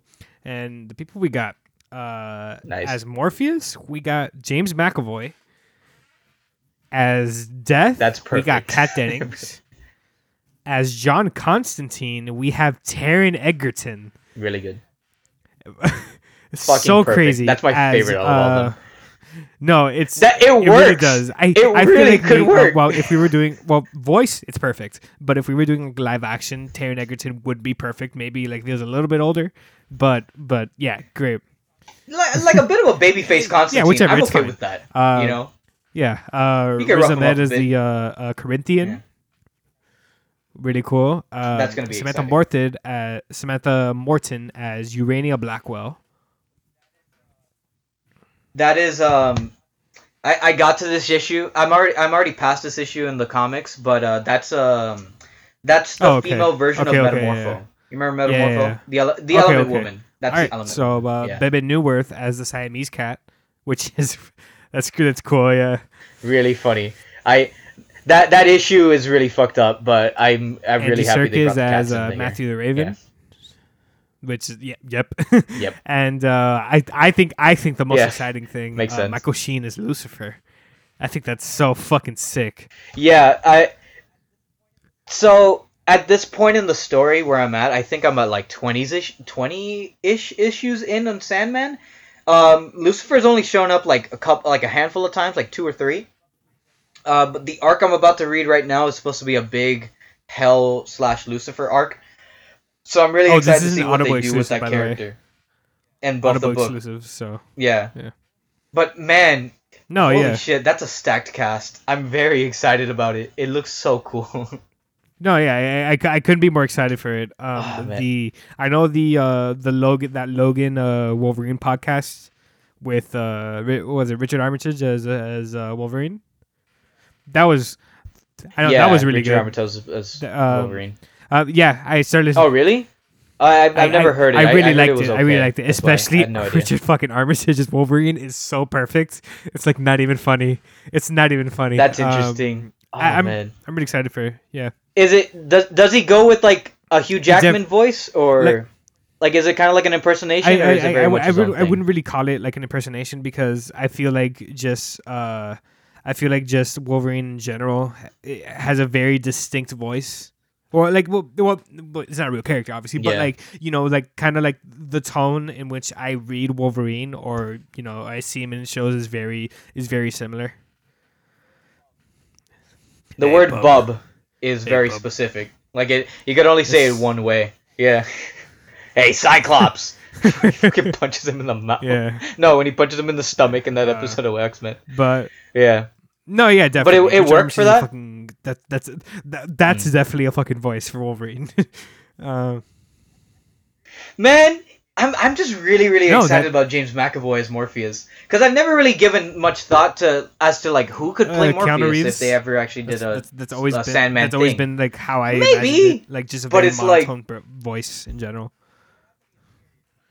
It would have to be a serious Keanu Reeves. You know? Yeah, It yeah, can't be definitely. Like, whoa, like dreams. like you know? just normal Keanu Reeves, just God. Yeah, like James McAvoy, I think it's like a bit unhinged enough, but like kind of like there, like it's Dude, honestly, it's very British. It's dude, a good honestly, amount of James British for a McAvoy character could like literally this. do anything. So I do not Yeah. see, like him playing Morpheus. It just sounds perfect to me. 'Cause- And as much as I don't like Kat Dennings in the Thor movies, I think No, that's Kat- actually pitch perfect casting. No, because Death For- is kind for of a like a character like fucking. Death. She's kind of a bitch. Like she's kind of just like a very like. Not really. No, she's like a caring 20-something. I thought she would. I thought That's she was just dressed in goth well, attire. to my understanding, because I've never fully read like Sandman, but to my understanding, she was always kind of like the snarky like bitch, like kind of just like very sarcastic. Okay, all right. No. That's okay. that's some of the other sisters in that family. But with Death, she's very sweet and kind of down to earth, you know? Like I could hear a voice like I Kat don't Dennings in completely a hate character Kat like Death. Dennings. Definitely. I don't. I just don't. I don't either. I just don't like her in the Thor movies. That's the thing. She's No, not not my at all. favorite part in any of those movies. Uh, Yeah. Andy Serkis Yeah, is Andy anything. Serkis- He can make it work. He's got a Andy weird Serkis voice. can literally play anything. So Riz Ahmed sounds like the most exciting one aside from like in terms of like young voices in this aside from Taron Egerton as Constantine. Because you could hear an Egerton voice with something like Constantine, but Riz Dude, Ahmed, honestly- that's interesting. Because a Corinthian is basically it's a concept that was created by Dream in the comics. It was a concept that was created by Dream, that ran away while he was in prison, and he basically became one of the most notorious God. serial killers in all of America. Yeah. It culminates to this fucking crazy thing called CerealCon, which is it's spelled as cereal. serial killer. like the cereal foods, cereal boxes, but it's actually a convention for serial killers. It's honestly one of the weirdest, like Neil Gaiman's funniest weird, bro. issues of Sandman, because they make it into a parody. They make it into a Neil parody Gaiman's of weird. things, He's and super it's really ironic. interesting. I know, but I really like it. I've been liking Sandman so No, far, so with this I'm very excited about. So let's get on to the thing that we really wanted to talk about, the biggest news for us. just Miami in this, general. for this week. Yeah, the biggest Miami if you don't news know of the already, week. Luca Guadagnino has been tapped to direct the Scarface remake. Okay. From a script by the Coen All right, brothers. so No let's. less. All right. All right. A lot of people don't know this, but if you don't know this, Scarface is a remake. The Al Pacino Scarface film is a remake of a movie that came. It's a remake of Capone. Actually. Came out in the 20s or the 20s or 30s. It was a Howard Hawks Howard production. Hughes. Or it was directed by Howard Hawks. Yeah, it was produced Yeah. by Howard Hughes. I don't think he directed it. It was part of his Hollywood. Yeah, it came out. It came out in his Hollywood 1932, and it was studio. directed by Howard Hawks and Richard Rosen. Yeah. That's what it was, and it was basically Yeah. Capone light. You know. Al It was Capone light, not basically the movie it was Capone. basically like an Italian gangster with a scar on his face, and it was heavily influenced by Al Capone. Obviously, Paul Mooney plays the character of Tony Camonte. Camonte, yeah, Tony. Yeah, Italian guy. Italian guy. And obviously Yeah. later Brian De Palma, in the 80s, he directed the remake, forever iconic Miami classic, Scarface. Yeah. Honestly, like, look, and we've talked a lot about this version of Scarface a lot in the show, but I think it did came out at a pretty perfect time in Miami history because it was in the middle of the or it was post Mariel, and all of that. Like that context made perfect sense for a film like that. It's an which is why it's extremely so iconic to this honest day. reflection of that time period and kind of the American dream in the view of a Cuban immigrant. And Scarface is it's a classic, okay, they've been trying to remake this movie for years. Antoine Fuqua's been specifically been trying to remake that movie there's for been multiple years. directors that have been attached to this project. But Antoine Fuqua is one of them. The Hughes brothers, I think, the people behind Double Eli and I did Menace not to know. Society, I believe. I think they were attached to it at one point. Pablo Larraín, or they he was wrote attached something. to that too. Pablo Larraín, he's the director of Jackie and No. He was attached to that, and David Ayer was attached to that at a point. That was. David Ayer directing it? No, no. Oh, fucking A. No, look, I like some David Ayer movies. I don't like his last. Oh no, Bright. I don't remember what he did last. He did Bright. Never mind. I don't like his movies. I don't like some of his movies. Yeah, no, but that wouldn't have worked. And for something like Scarface.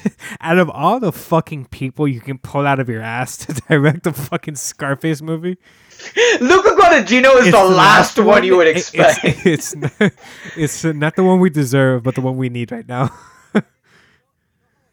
That is, you know how I felt like this is what I feel. This is what I wanted when they announced Taika for directing the next Star Wars movie. Something wild. You know what I mean? That's what I wanted. Some out of nowhere choice that just you look at it and I'm like, that's weird. But I fuck with it. Like that's all right. I fuck with that. Like a Luca Guadagnino Star Wars movie is just as cool to me in my mind as a Luca Guadagnino Scarface movie. Okay. And he's already done pretty well with remakes. Suspiria, for those of you who don't know, I think it's kind of better than the original. A lot of people very different. would agree that it's a superior movie to the original. That's definitely an argument there. But it's also movie, completely unique to that film, And Call Me by Your Name. What else can be said about that? Other than not only that, it's a very beautiful film. A Bigger Splash. I Am Love. Bigger Splash. What else has he done? I Am Love. So basically, what we're saying is Tilda Swinton should play Tony, whatever version of Tony. Oh man, she's definitely going to be in there somehow. Maybe she's definitely in there. I hope she doesn't play a Cuban because I think that'd be a bit much. Here's the thing. But I'd be okay with her playing. If it was up to me, she'd play Tony. If it was up to well, okay. Here's the thing that's going to be interesting with this. So, there's been a lot of rumors that have been floating around, like Michael B. Jordan. I don't think that's a real rumor. It's going to take place in the past or something like that. No, it's not. That's all bullshit. But I'm genuinely curious to see if, like, somebody like Luca Guadagnino is going to be like, okay, yeah, I'll do it in Miami. I'll do an 80s set again, and we could do Tony Montana. Or do something completely different and go to another time period, or go to make Mexican Scarface, which is Carlito's Way. Carlito's Way is or like something like that. Yeah, is that Carlito and? No, I thought Carlito's Way. I think he's. he's Puerto Rican. I don't know. I don't know, but yeah, it's one of Luca Guadagnino is like in my mind he has like a place like almost like Denis Villeneuve or Christopher Nolan where he can like I'd be on board with anything he wants to do. You get me? And I I have like Yeah, full it's just trust. it's just so weird. You know, and yeah, it's wild. I mean, this is and like, bro, fucking this guy's career is like it's kind of skyrocketing in a big way. You know, he has the Call Me by Your Name sequel coming out. Oh, Yeah. my apologies. Sorry. Yes, you were Yeah. right. It was he is Puerto Rican. It is based around a Puerto Rican criminal in Carlito Ray. Yeah. Fucking, he has the Call Me by Your Name sequel coming out that he's working on. I feel like that's not going to be coming out for like another like maybe 5 years. Like, He said he was interested in doing a sequel to Suspiria as well, which is like I'd be interested in, but I'm okay with having a. The thing is, I'm the same way with that with Call Me by Your Name as well. I'm kind of okay with them just being one and done movies. I was okay with you know? that, but that was like before I like fully saw the Before trilogy, you know, and like it kind of showed me that like this kind of story could be done very well. And it's just wild to me because, like, yeah, you mentioned the Before trilogy and we mentioned Call Me by Your Name and Suspiria, but it's like it's kind of really weird to see this guy who is primarily his filmography is primarily centered around romantic films, with the exception of this one recent horror remake, to just go into from that to a gangster epic. who even knows if it's gonna be I welcome it. gangster I epic? just find it to be so insane. You never know. Well, I like, mean, it could be. It could be anything. It could be, right? Yeah. The thing is, with the Coen brothers writing the script, I have a sense that this will still be a definitely. crime film, Yeah, a gangster film. You know, I don't think it would just be Scarface in name only. I'm very curious to see what kind of vision can come from those three minds. You know, because they like the Coens can't just do. They're known for doing more than just having crime movies that are kind of like Fargo. They could do something like No Country for Old Men, and they've done very well at that. You know, they wrote. So like, Bridge of I wonder what Spies. they could do with this. They wrote Bridge of Spies, yeah. But I'm saying in terms of crime films, the stuff that they've done before, like they could go like weird with something Gritty. like Fargo, and they could go something with like very realistic and gritty with No Country for Old Men, or what's the other one? The other one escapes me right now. The one he did after Fargo. Yeah, Miller's Crossing. Yeah. Miller's Crossing. Yeah. You know, and then having that with a mind like Luca, which is definitely. I'm genuinely curious to see what what the fuck is gonna This happen. isn't like Antoine Fuqua or David Ayer, who are definitely they kind of feel like more directors for hire. This is an actual auteur. This is a guy who actually like has it's like really weird. like he has the clout to be able to do whatever the fuck he wants. And not only that, like we have that, we also had the fucking Lord of the Flies movie that's supposed to come out. Oh yeah, fuck! He was supposed to make that. I want to see that so bad. What's going on with that now? I assume he's probably gonna make that before maybe. this. I think so. You know, or they're probably just gonna fast track him to do this film instead. You know, I have no idea. I think this project can go any way in terms of narrative and in terms of like and, you know how honestly, well this can like be. I'm expecting this. I'm expecting this movie, whatever it ends up being, to be completely different from like what we think it could be. You know, like I don't think we're. I mean, technically, this in a sense, this Scarface franchise is, if you put it that way, They've done Italian. Has already done that. You know, by having it two different time periods, two different contexts, you know, different heritages. You know, it's they could. Like, they could make this a Mexican-centric one. They could make this Puerto Rican. They can make it Irish. Also go Italian again. Or they could straight up just make an Italian language film and just call it Scarface. Like, I was thinking that too. Like, like, I don't know. If this is Luca, you know, would we see another Italian Scarface? You know, maybe set kind of like old country. It's Italy. You know, maybe like a Vito Corleone type of story, kind of deal. Yeah. Who knows? You know, I think it'd be really interesting. Fucking, it's in Tokyo. No, it's a it really could be. movie. It really could be. Yeah. It could be. That's what's so exciting about it. Oh man, honestly, I'm actually really excited. That'd be actually. All I know is, as long as Luca's doing that. it, I'm there. I'm there. That's this has actually become one of the more Okay, exciting cause I projects to have come out in recent memory now. never would ever say Luca Guadagnino for a Scarface movie. Yeah, exactly. And now I can't say it, Yeah. and I'm weirded out by it, but I welcome it. You know what I mean? What you watch, Yeah. buddy? Oh man. It's funny. Yeah, I think it's great that we Scarface. ended the news on the Scarface news because I started off my week watching a Brian De Palma film that I've heard many good things about, and I've heard that its wave of influence has been in a lot of things that I like and stuff like Us and in this honestly, there's a bit of this in that new HBO show. I Know This Much Is True, Mm-hmm. starring Mark Ruffalo as twins. Uh, there's a bit of that in some of the things that I like, and I was very curious to check this out because I've had it on my DVR for months, and I finally checked out Now, Brian De yeah, Palma's Sisters from like yeah. the Please don't spoil 1970s. because this has been on my watch list for years, Oh, years. trust me, trust me, it's not that hard to spoil. I mean, no, Okay. I'll steer away from spoilers. There's not a lot of spoiler stuff in here especially if it comes to like the narrative stuff. Like, so the basic plot about this movie is it stars Margot Kidder, and I don't think this was her debut role, but this was one of her breakout roles before she landed Lois Lane in Superman and what was that other one? Black Christmas.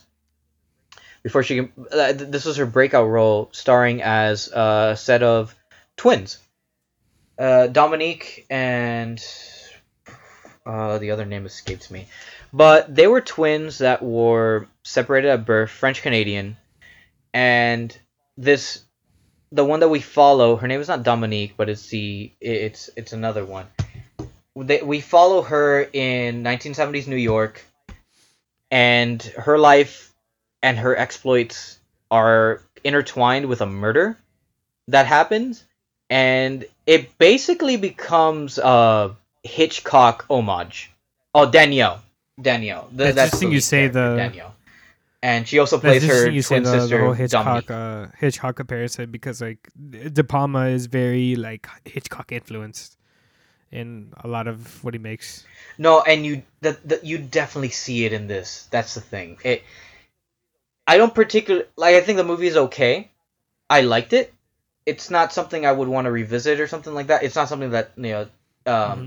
captivated me entirely because I think the plot is pretty predictable and it's like you could tell he's borrowing a Yeah. lot from Hitchcock. So in that case, you kind of know where things are going to be Let's see landing if my at the end of this movie because there's shades of Rear Window, there's shades of Psycho, there's shades of earlier Hitchcock films like I let's said see Rear if my Window already. boy let's see if my boy But shot this. My bad. but it's No, let's see if fascinating. my boy shot this. What? Oh no, he didn't. All right, never mind. No.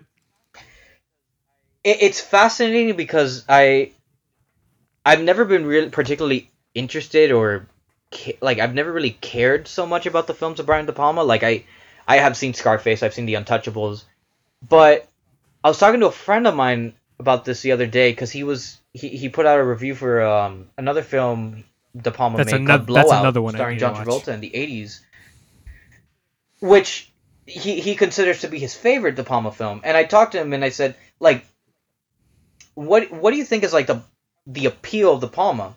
And we were both at the same. Why do you think he's managed to stay relevant and praised for as long as he has?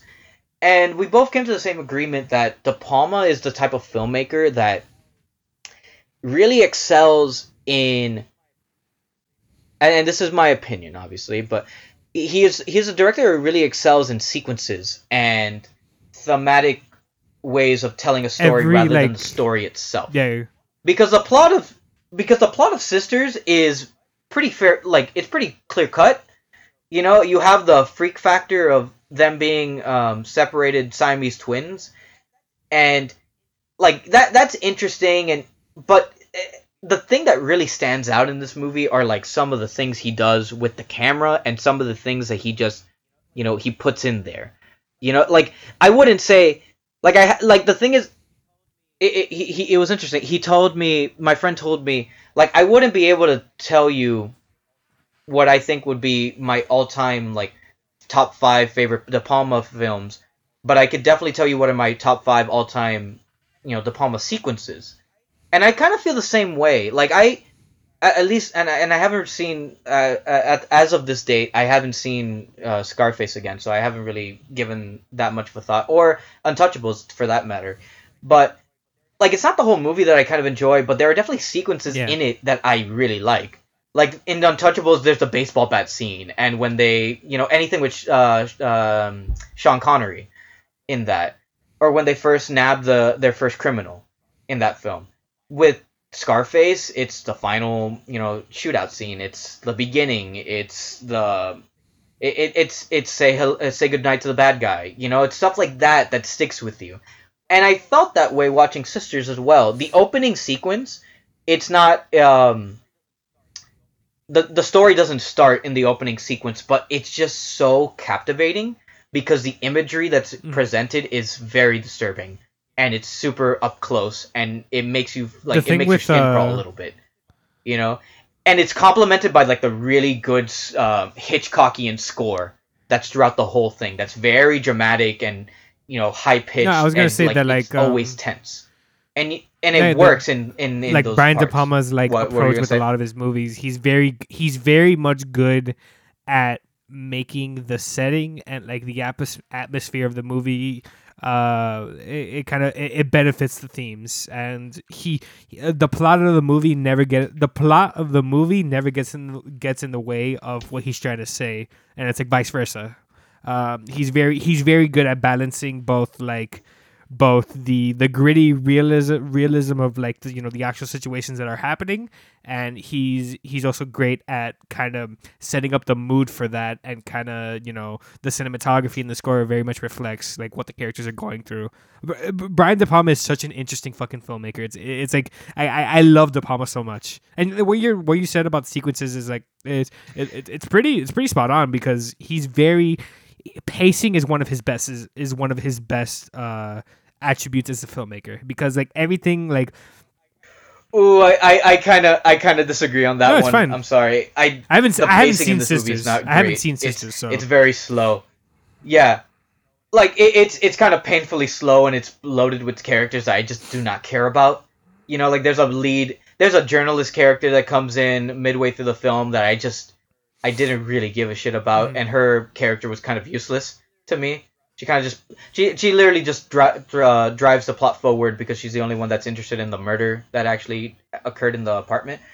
But it's just like I understand where you're coming from, and I agree with you to a point when it comes to De Palma, because I think the way he presents mood is stronger than some of the narrative beats. At least I could say this. I could say this for sure with Sisters, because Mhm. upon watching it this week, because there are things he does that just makes there are things he does to the overall picture of the movie, like the way you're watching the film, that make you very, very Mhm. intrigued by the narrative. It only kind of like Yeah. it makes the narrative more interesting, because the narrative, at least in this case, isn't not exactly compelling or interesting.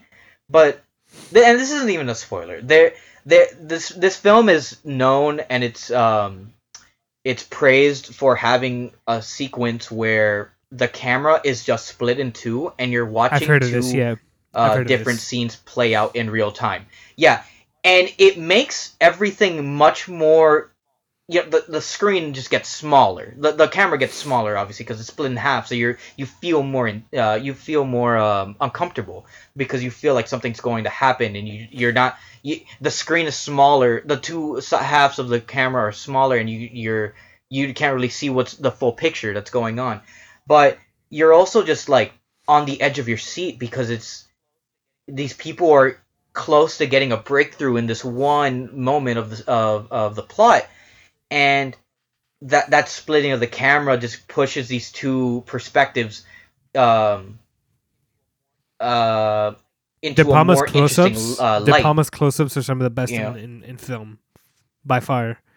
No, it's amazing. He has some really good It's close-ups, amazing. It's especially amazing. in that opening sequence. His camera work In is this just film. insane in general. Yeah. There's Yeah. a lot of movement with it.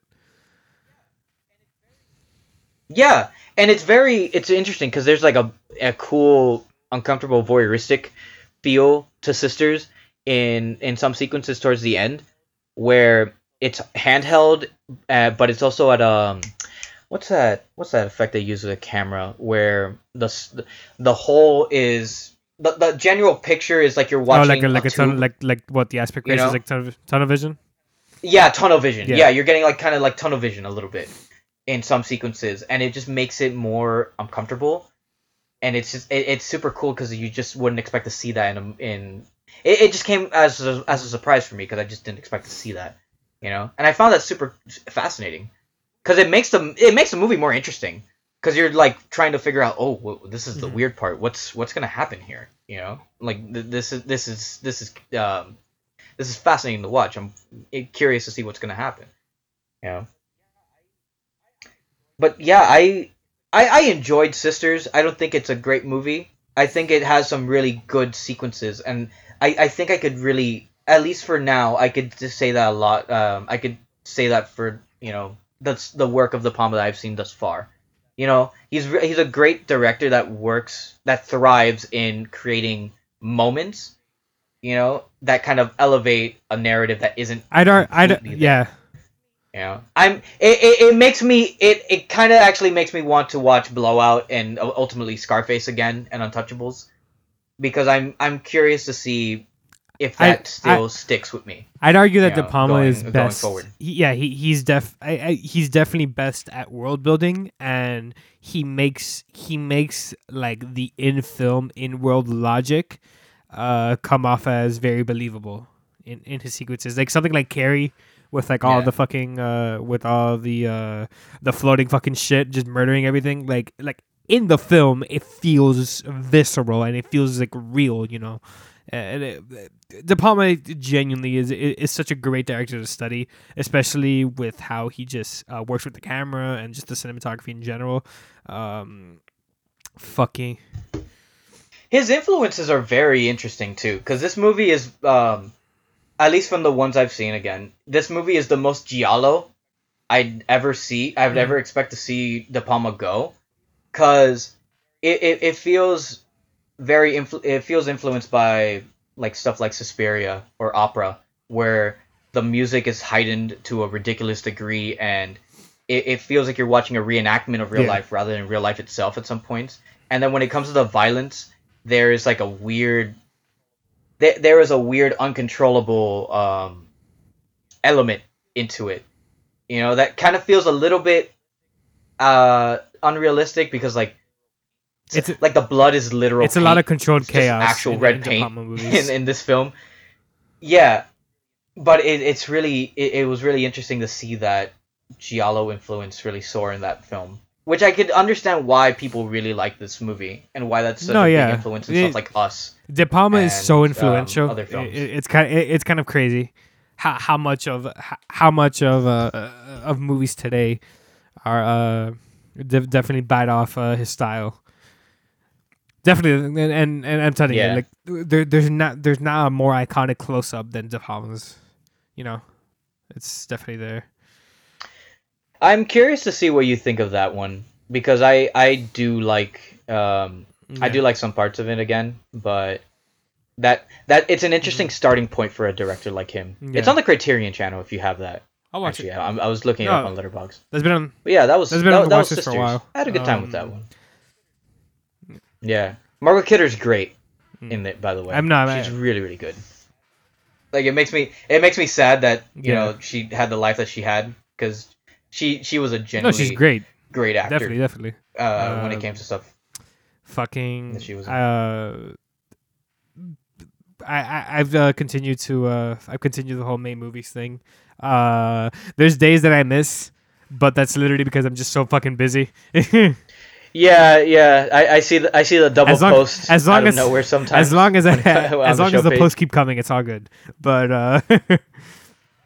Yeah, no, that's all good and dandy. yeah, for me. I mean, I'm I've been okay with doing that. That's been fun. But one thing we're about to finish here, but we're gonna talk about a movie that's for us personally has been 8 years in the making. No, I'm kidding. I'm kidding. Oh yeah. Okay. So let me go quick how long on is this. it? How long has it been since Fan Force 6? Just to finish off my read. How long has it been? 2014. Oh my god, that was 2015. 2015. What the 2015? fuck? That was 5 years ago. All right.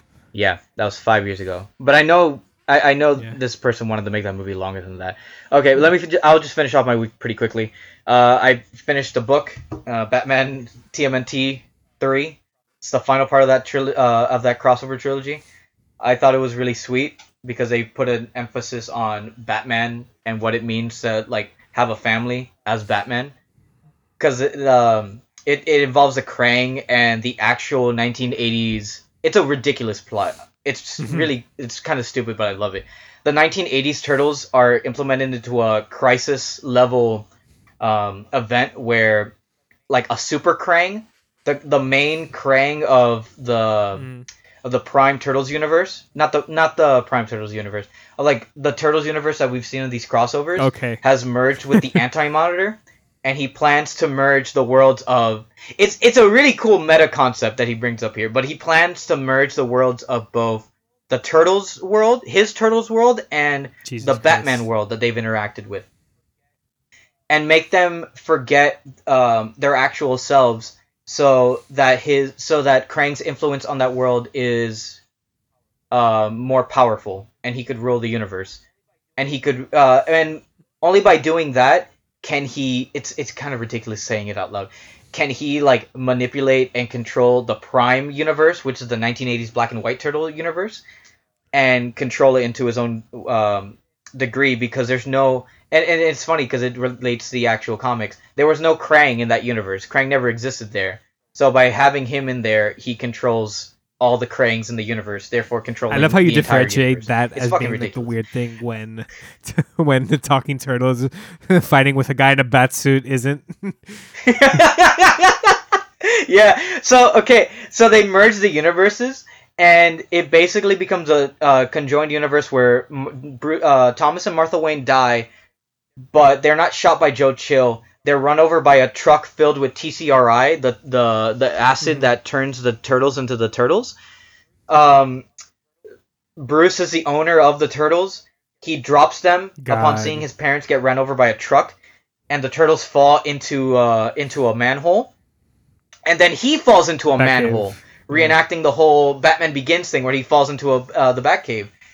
And the TCRI affects the turtles and Splinter, who's just like chilling in the sewers there. And Splinter basically becomes half Splinter, half Alfred, and raises the boys and Bruce together as brothers. So they're 5 TMNT members, but the 5th one is just Batman with a white bat chest on him. And the turtles are dressed up as Robins. So Red Hood, Raph has a Red Hood variant. Mikey is dressed up like Tim Drake. Leonardo is obviously dressed up like Nightwing. And Donatello is Tim Drake. Yeah, I was But about to say, Mikey is dressed up like Damien Damien. seems like the better fit. And for in Mikey. it's the rebellious type.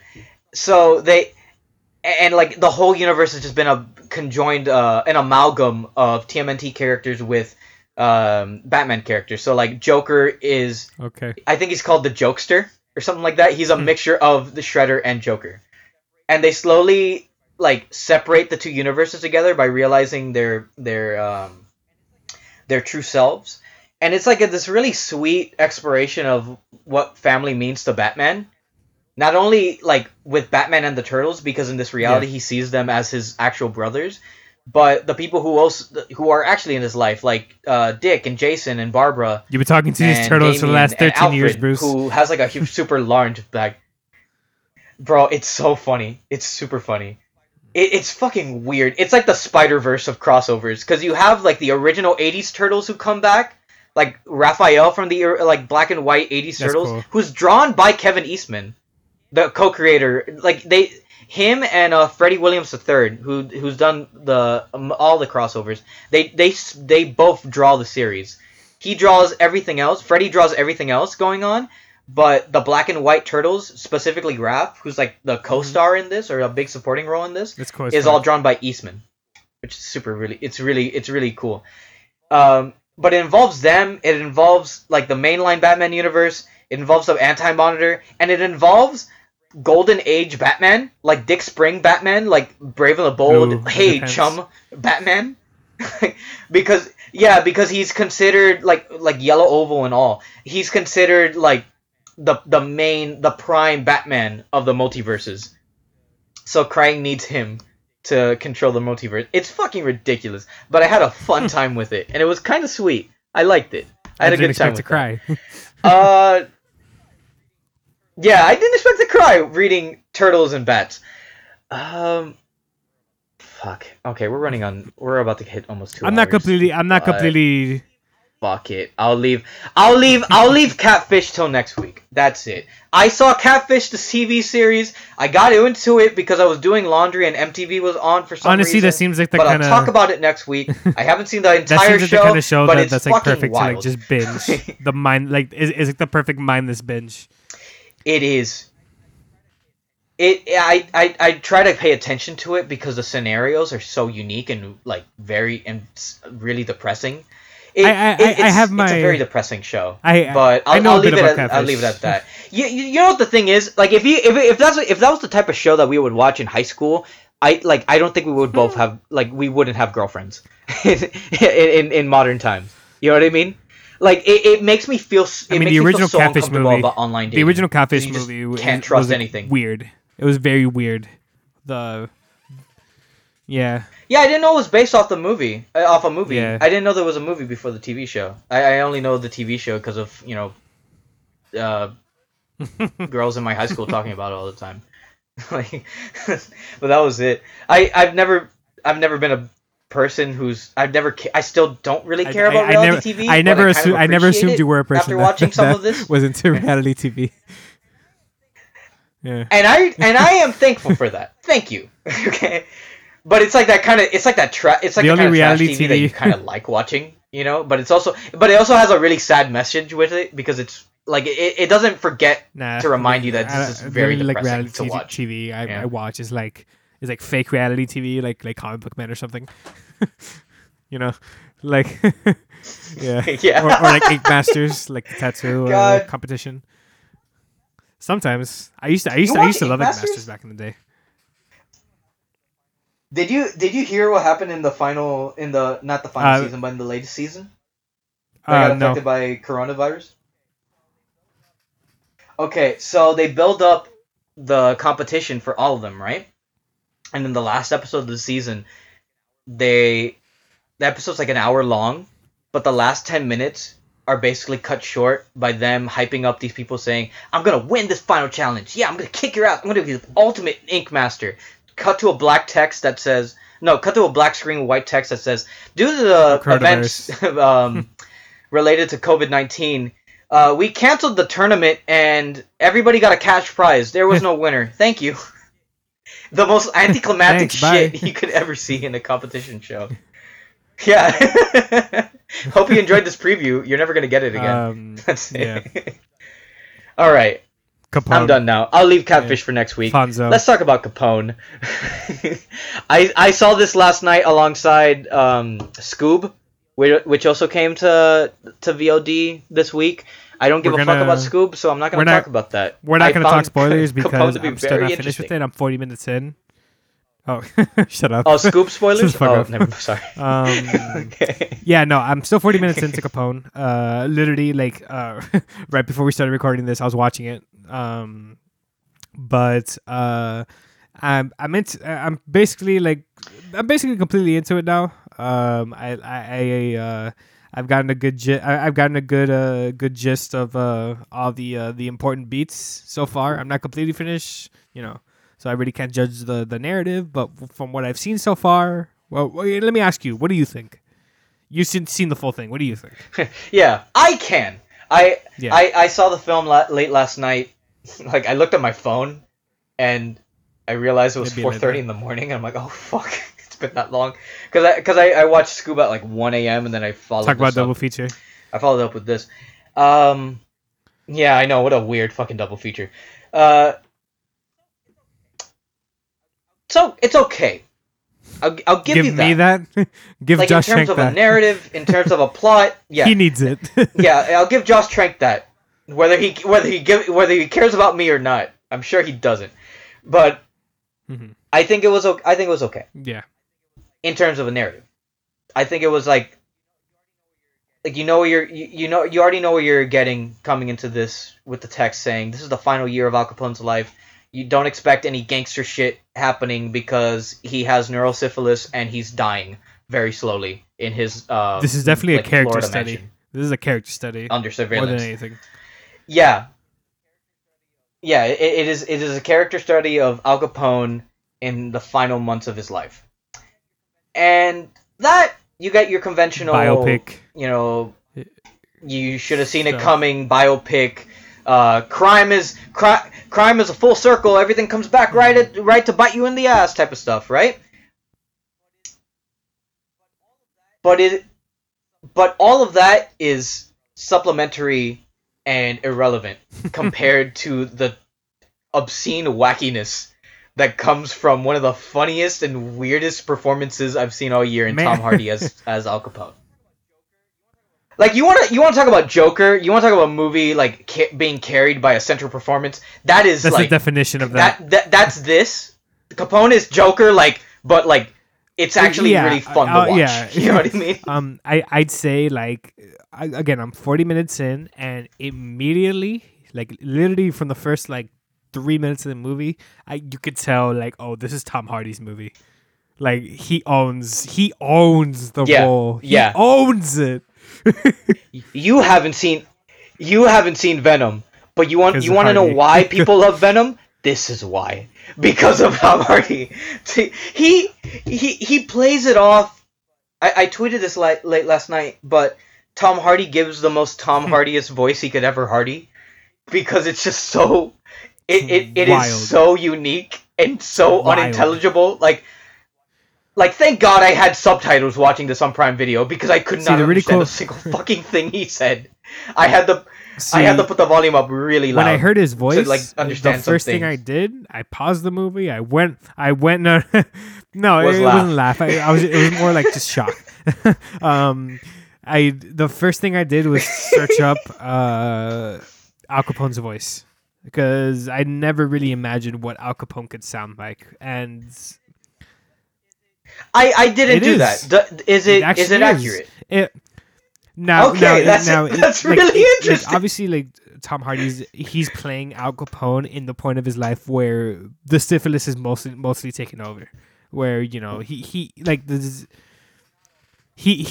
all there. He's not all there, obviously, and he just has a cigar as part of his he's body just, chemistry. He it's just stuck grunts to his all the mouth. time and shit. But from the video I heard, Al Capone's voice, he has a very high Italian accent, almost like a Joe Pesci type of thing going on. And it really does work.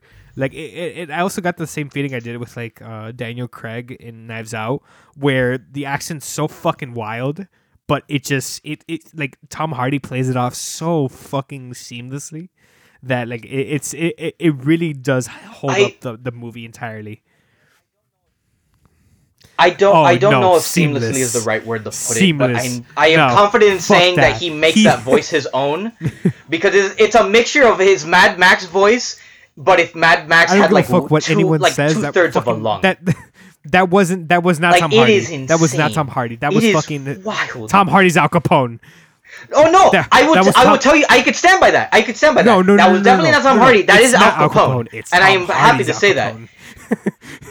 It's exactly. Completely its own monster, and I'm so it's great. I love it so much. Weird. Genuinely, this could win the Oscar. This could be Tom Hardy's Oscar, and I'd be so happy. Because fuck me, he's so great. It's so fucking wild. The thing, it is just I've never seen somebody commit to a bit this hard, and I am proud of it. It's super gravelly. He really just you can't really tell what's going on. What he's saying. No, it's First of all, the first time you hear his voice, he's talking to a Horrifying. child in Thanksgiving with his family, and oh my god, yeah. But he's just like, yeah, you give me a second. Like, with like that, Give- you know, like what's that guy's name? Ned from South Park, the guy Jesus who has Christ. to have the voice respirator. It sounds like a mixture of Ned just gonna- no. with his Mad Max voice. Like it's a very unique like cadence No, it just that feels damaged, and it makes sense because of the amount of syphilis.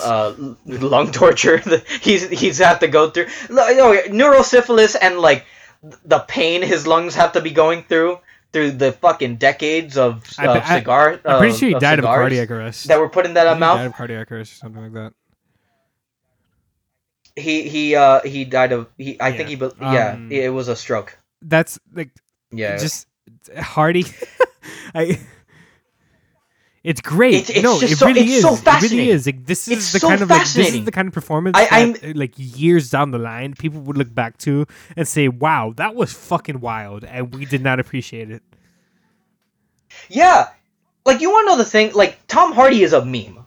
He is, because the characters he Distinct. makes, his voices are so easy. They're distinct and they're easy to 100% imitate. his own. But like, at the same time, they're 100% his own, and they See, carry. look, they carry so much, and it's so I can- weird to say that. It's like I understand that from I've realized that at this point in his career, and I've accepted it. But like I can it always perfectly surprises me. imagine. You know what I mean? Yeah. You know, like if any role he could be in, he brings that voice. It just I'm No, I still could perfectly shocked imagine by listening like, to it. I could perfectly imagine Bane's voice. I could perfectly imagine Bronson's voice, Capone's voice. What was his name in The Revenant? His voice in there, like, yeah, like literally Buster. Tom Hardy is he's such an interesting actor because he's this literal brute of a man, and each performance he has, it almost feels like he's kind of playing with the idea of like the alpha male almost, and like kind of like playing with the idea of like just like Tom Hardy is literally what every man wants to be, but he's a complete I opposite. think of what he I is, take of back what I he's said supposed to be, yeah. about. Yeah, I think I take back what I say, at least to a degree, about Joaquin Phoenix being the modern day Brando. No, Because I think that's Tom Hardy. I genuinely think that's Tom Hardy because he's able to bring a level of ridiculousness and surprise to a character that you are just endlessly entertained. The plot is as thin as a fucking look, empty alright. ass as an eaten chicken bone, but everything is elevated because of how fascinating it is to watch him on screen and do this weird shit. He's watching the Wizard of seems Oz great. and he's That Al seems so Capone great. imitating That's the so great. I lion loved from it. Wizard I of loved it. Oz, and it's so now, let me good. say this: like this movie, all right, this movie succeeded in the wrong ways for Josh Trank, I'd say, because when it comes to performance and when it comes to like the character, Tom Hardy steals the show, and it's his movie, but when it comes to the actual story, you know, the direction, the cinematography. This was written, directed, and edited by Josh Trank. Now, Josh Trank's all right. Josh Trank, he's definitely, you could tell he's definitely a filmmaker that his ambition exceeds his skill. I would say that. I could comfortably say that, especially we already had 3 movies. One, you know, Chronicle being pretty good, Fanforstic being Fanforstic, and now this, you know. He's definitely a filmmaker who has a vision, but when it comes to the execution of it, he's not the most he's not the best at that. You know, this movie is a small movie for Tom Hardy, but a big one for Josh Trank. You get me? And yeah, I mean, career-wise, this is the thing he needed because he was basically killed by Hollywood after the basically failure blacklisted. Of Fantastic I wouldn't be Four. surprised if he was actually blacklisted. But yeah, like the personally, Going into Trank's direction, like I think Boring. it's very standard for a movie. Yeah, and at times pretty boring, but I'm happy to know that he is also the type of director that's like he He goes sees for it. something special in certain elements, and he's like, yeah, just Yeah, let it rock. I'll I make something work with appreciate. this. He's This can definitely a work, great you idea, know. man. But that's not all to say that's not to say that to the entire film, because there are some sequences that are kind of interesting and they're very weird, when it like because it kind of disrupts the Yeah, general narrative of what's going on following him and the FBI. these The cops FBI. who Yeah. are investigating the house because they want to, yeah, the FBI, because they want to find uh the He lost city of basically. gold that Yeah. he left He behind, that Capone left behind or something like that. mhm. He Well, he buried says a he bunch did. of cash. Yeah. Yeah, Yeah. He thinks he did. That he that says that he did. very He big thinks he did. distinction. Very That's big what it was. distinction. Um. He thinks he did. Like, I think you cannot go more accurate with a movie poster for this movie than the one on Letterbox, which is Tom Hardy's Al Capone looking down, and like fragments of Oh, his see, I head think that poster. are missing, like Like, they're I get the puzzle poster, pieces. but it looks so bad. This is such. It's such bad Photoshop, you know. Oh, I know, It makes but sense. I'm Yeah. like, oh yeah, makes See, sense. like, yeah, That I'd makes say a lot of like, sense. yeah, Tom Hardy's You the know? best part of this movie, and Josh Trank is arguably the worst because, like, I wouldn't go that far into that. I would say like the story is, but there is some general sense of direction that I well, was able sir, to be somewhat entertained by. Because there's a couple of dream sequences in there, like towards the end of the movie, that I did like, and the ending of the movie is the ending of the movie, I think, is the strongest part of the film, because that's where it now, kind of goes like full Looney Tunes, and they explicitly now, reference Looney Tunes in this movie. now, see, sir, That was a really I funny would bit for say, me Josh because Trank.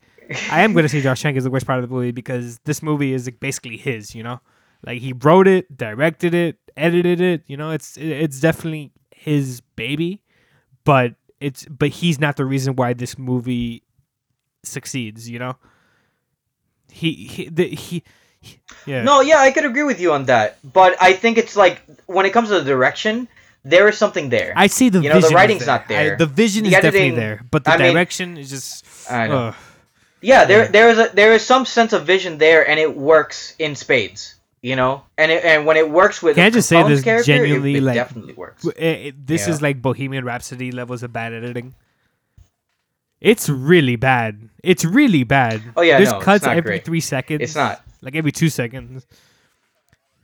That alligator, you could tell that alligator was very fake when it got Remember, shot. no spoilers. Alligator gets shot, but like Dude, it's not. It's not. It's not. But, it's not a spoiler, really. Yeah, that He shit was took funny. his money. That he shit got, was he got funny. what he deserved. My God, dude, I've never. Okay, like another example. It's really fun to see him, Al Capone, also going into a boat with Matt Dillon and verbally it's great. arguing with an alligator because he took what It's great. he took his bait. You're a bum. That was mine. He just brings out a shotgun. See, the thing is, like, with those scenes, because there's a lot of scenes of just characters kind of sitting down and just talking about, about Al Capone and, his state and shit. Yeah. When he's editing those scenes together, he kind of I feel like he ignores, like, the 180-degree rule, where, if you don't, I this wasn't is like paying a attention to that. this is like a Yeah. cinematography thing, but basically, like, it's understanding the line. It's the line or die. It's basically the 180-degree rule. If two people Yeah. are talking to each other, one person has to stay on the left side of the screen and the other person has to stay on the right side of the screen to kind of give like the distinction that they're on, like, two sides, and your brain makes that connection. And I feel like Josh Trank kind of forgot about that, which is an extremely important rule when it comes to filmmaking. And for some reason, nobody told him, "Hey, what are you doing?" you know.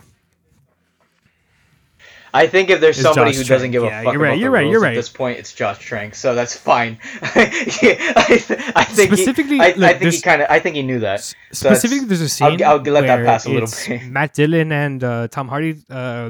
Both the characters, they're talking in front of the lake, and they're both talking in front of the lake. Yeah. And like, there's a shot of Tom Hardy from like one position, and then the next shot that it cuts to is like this. It's like Tom Hardy again sitting down, but the camera's in a different position, and it's like very jarring.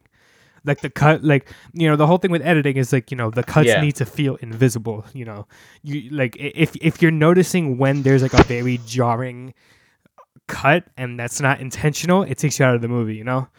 And I feel like Josh Trank just really like he's very flawed in a lot of his filmmaking techniques, and I feel yeah. I think one could argue that that reason is also probably it's probably in service of the narrative being, a story about a I could get fractured behind mind that. and how everything isn't really as it is what it seems, so everything's a little bit loopy See, no. and not in order. So like I can make that argument, but yeah, I can understand that too being a technical I'm not issue. finished with It's the just movie like yet, it's so just I'm not gonna say uncomfortable. that like Yeah. I don't agree with that.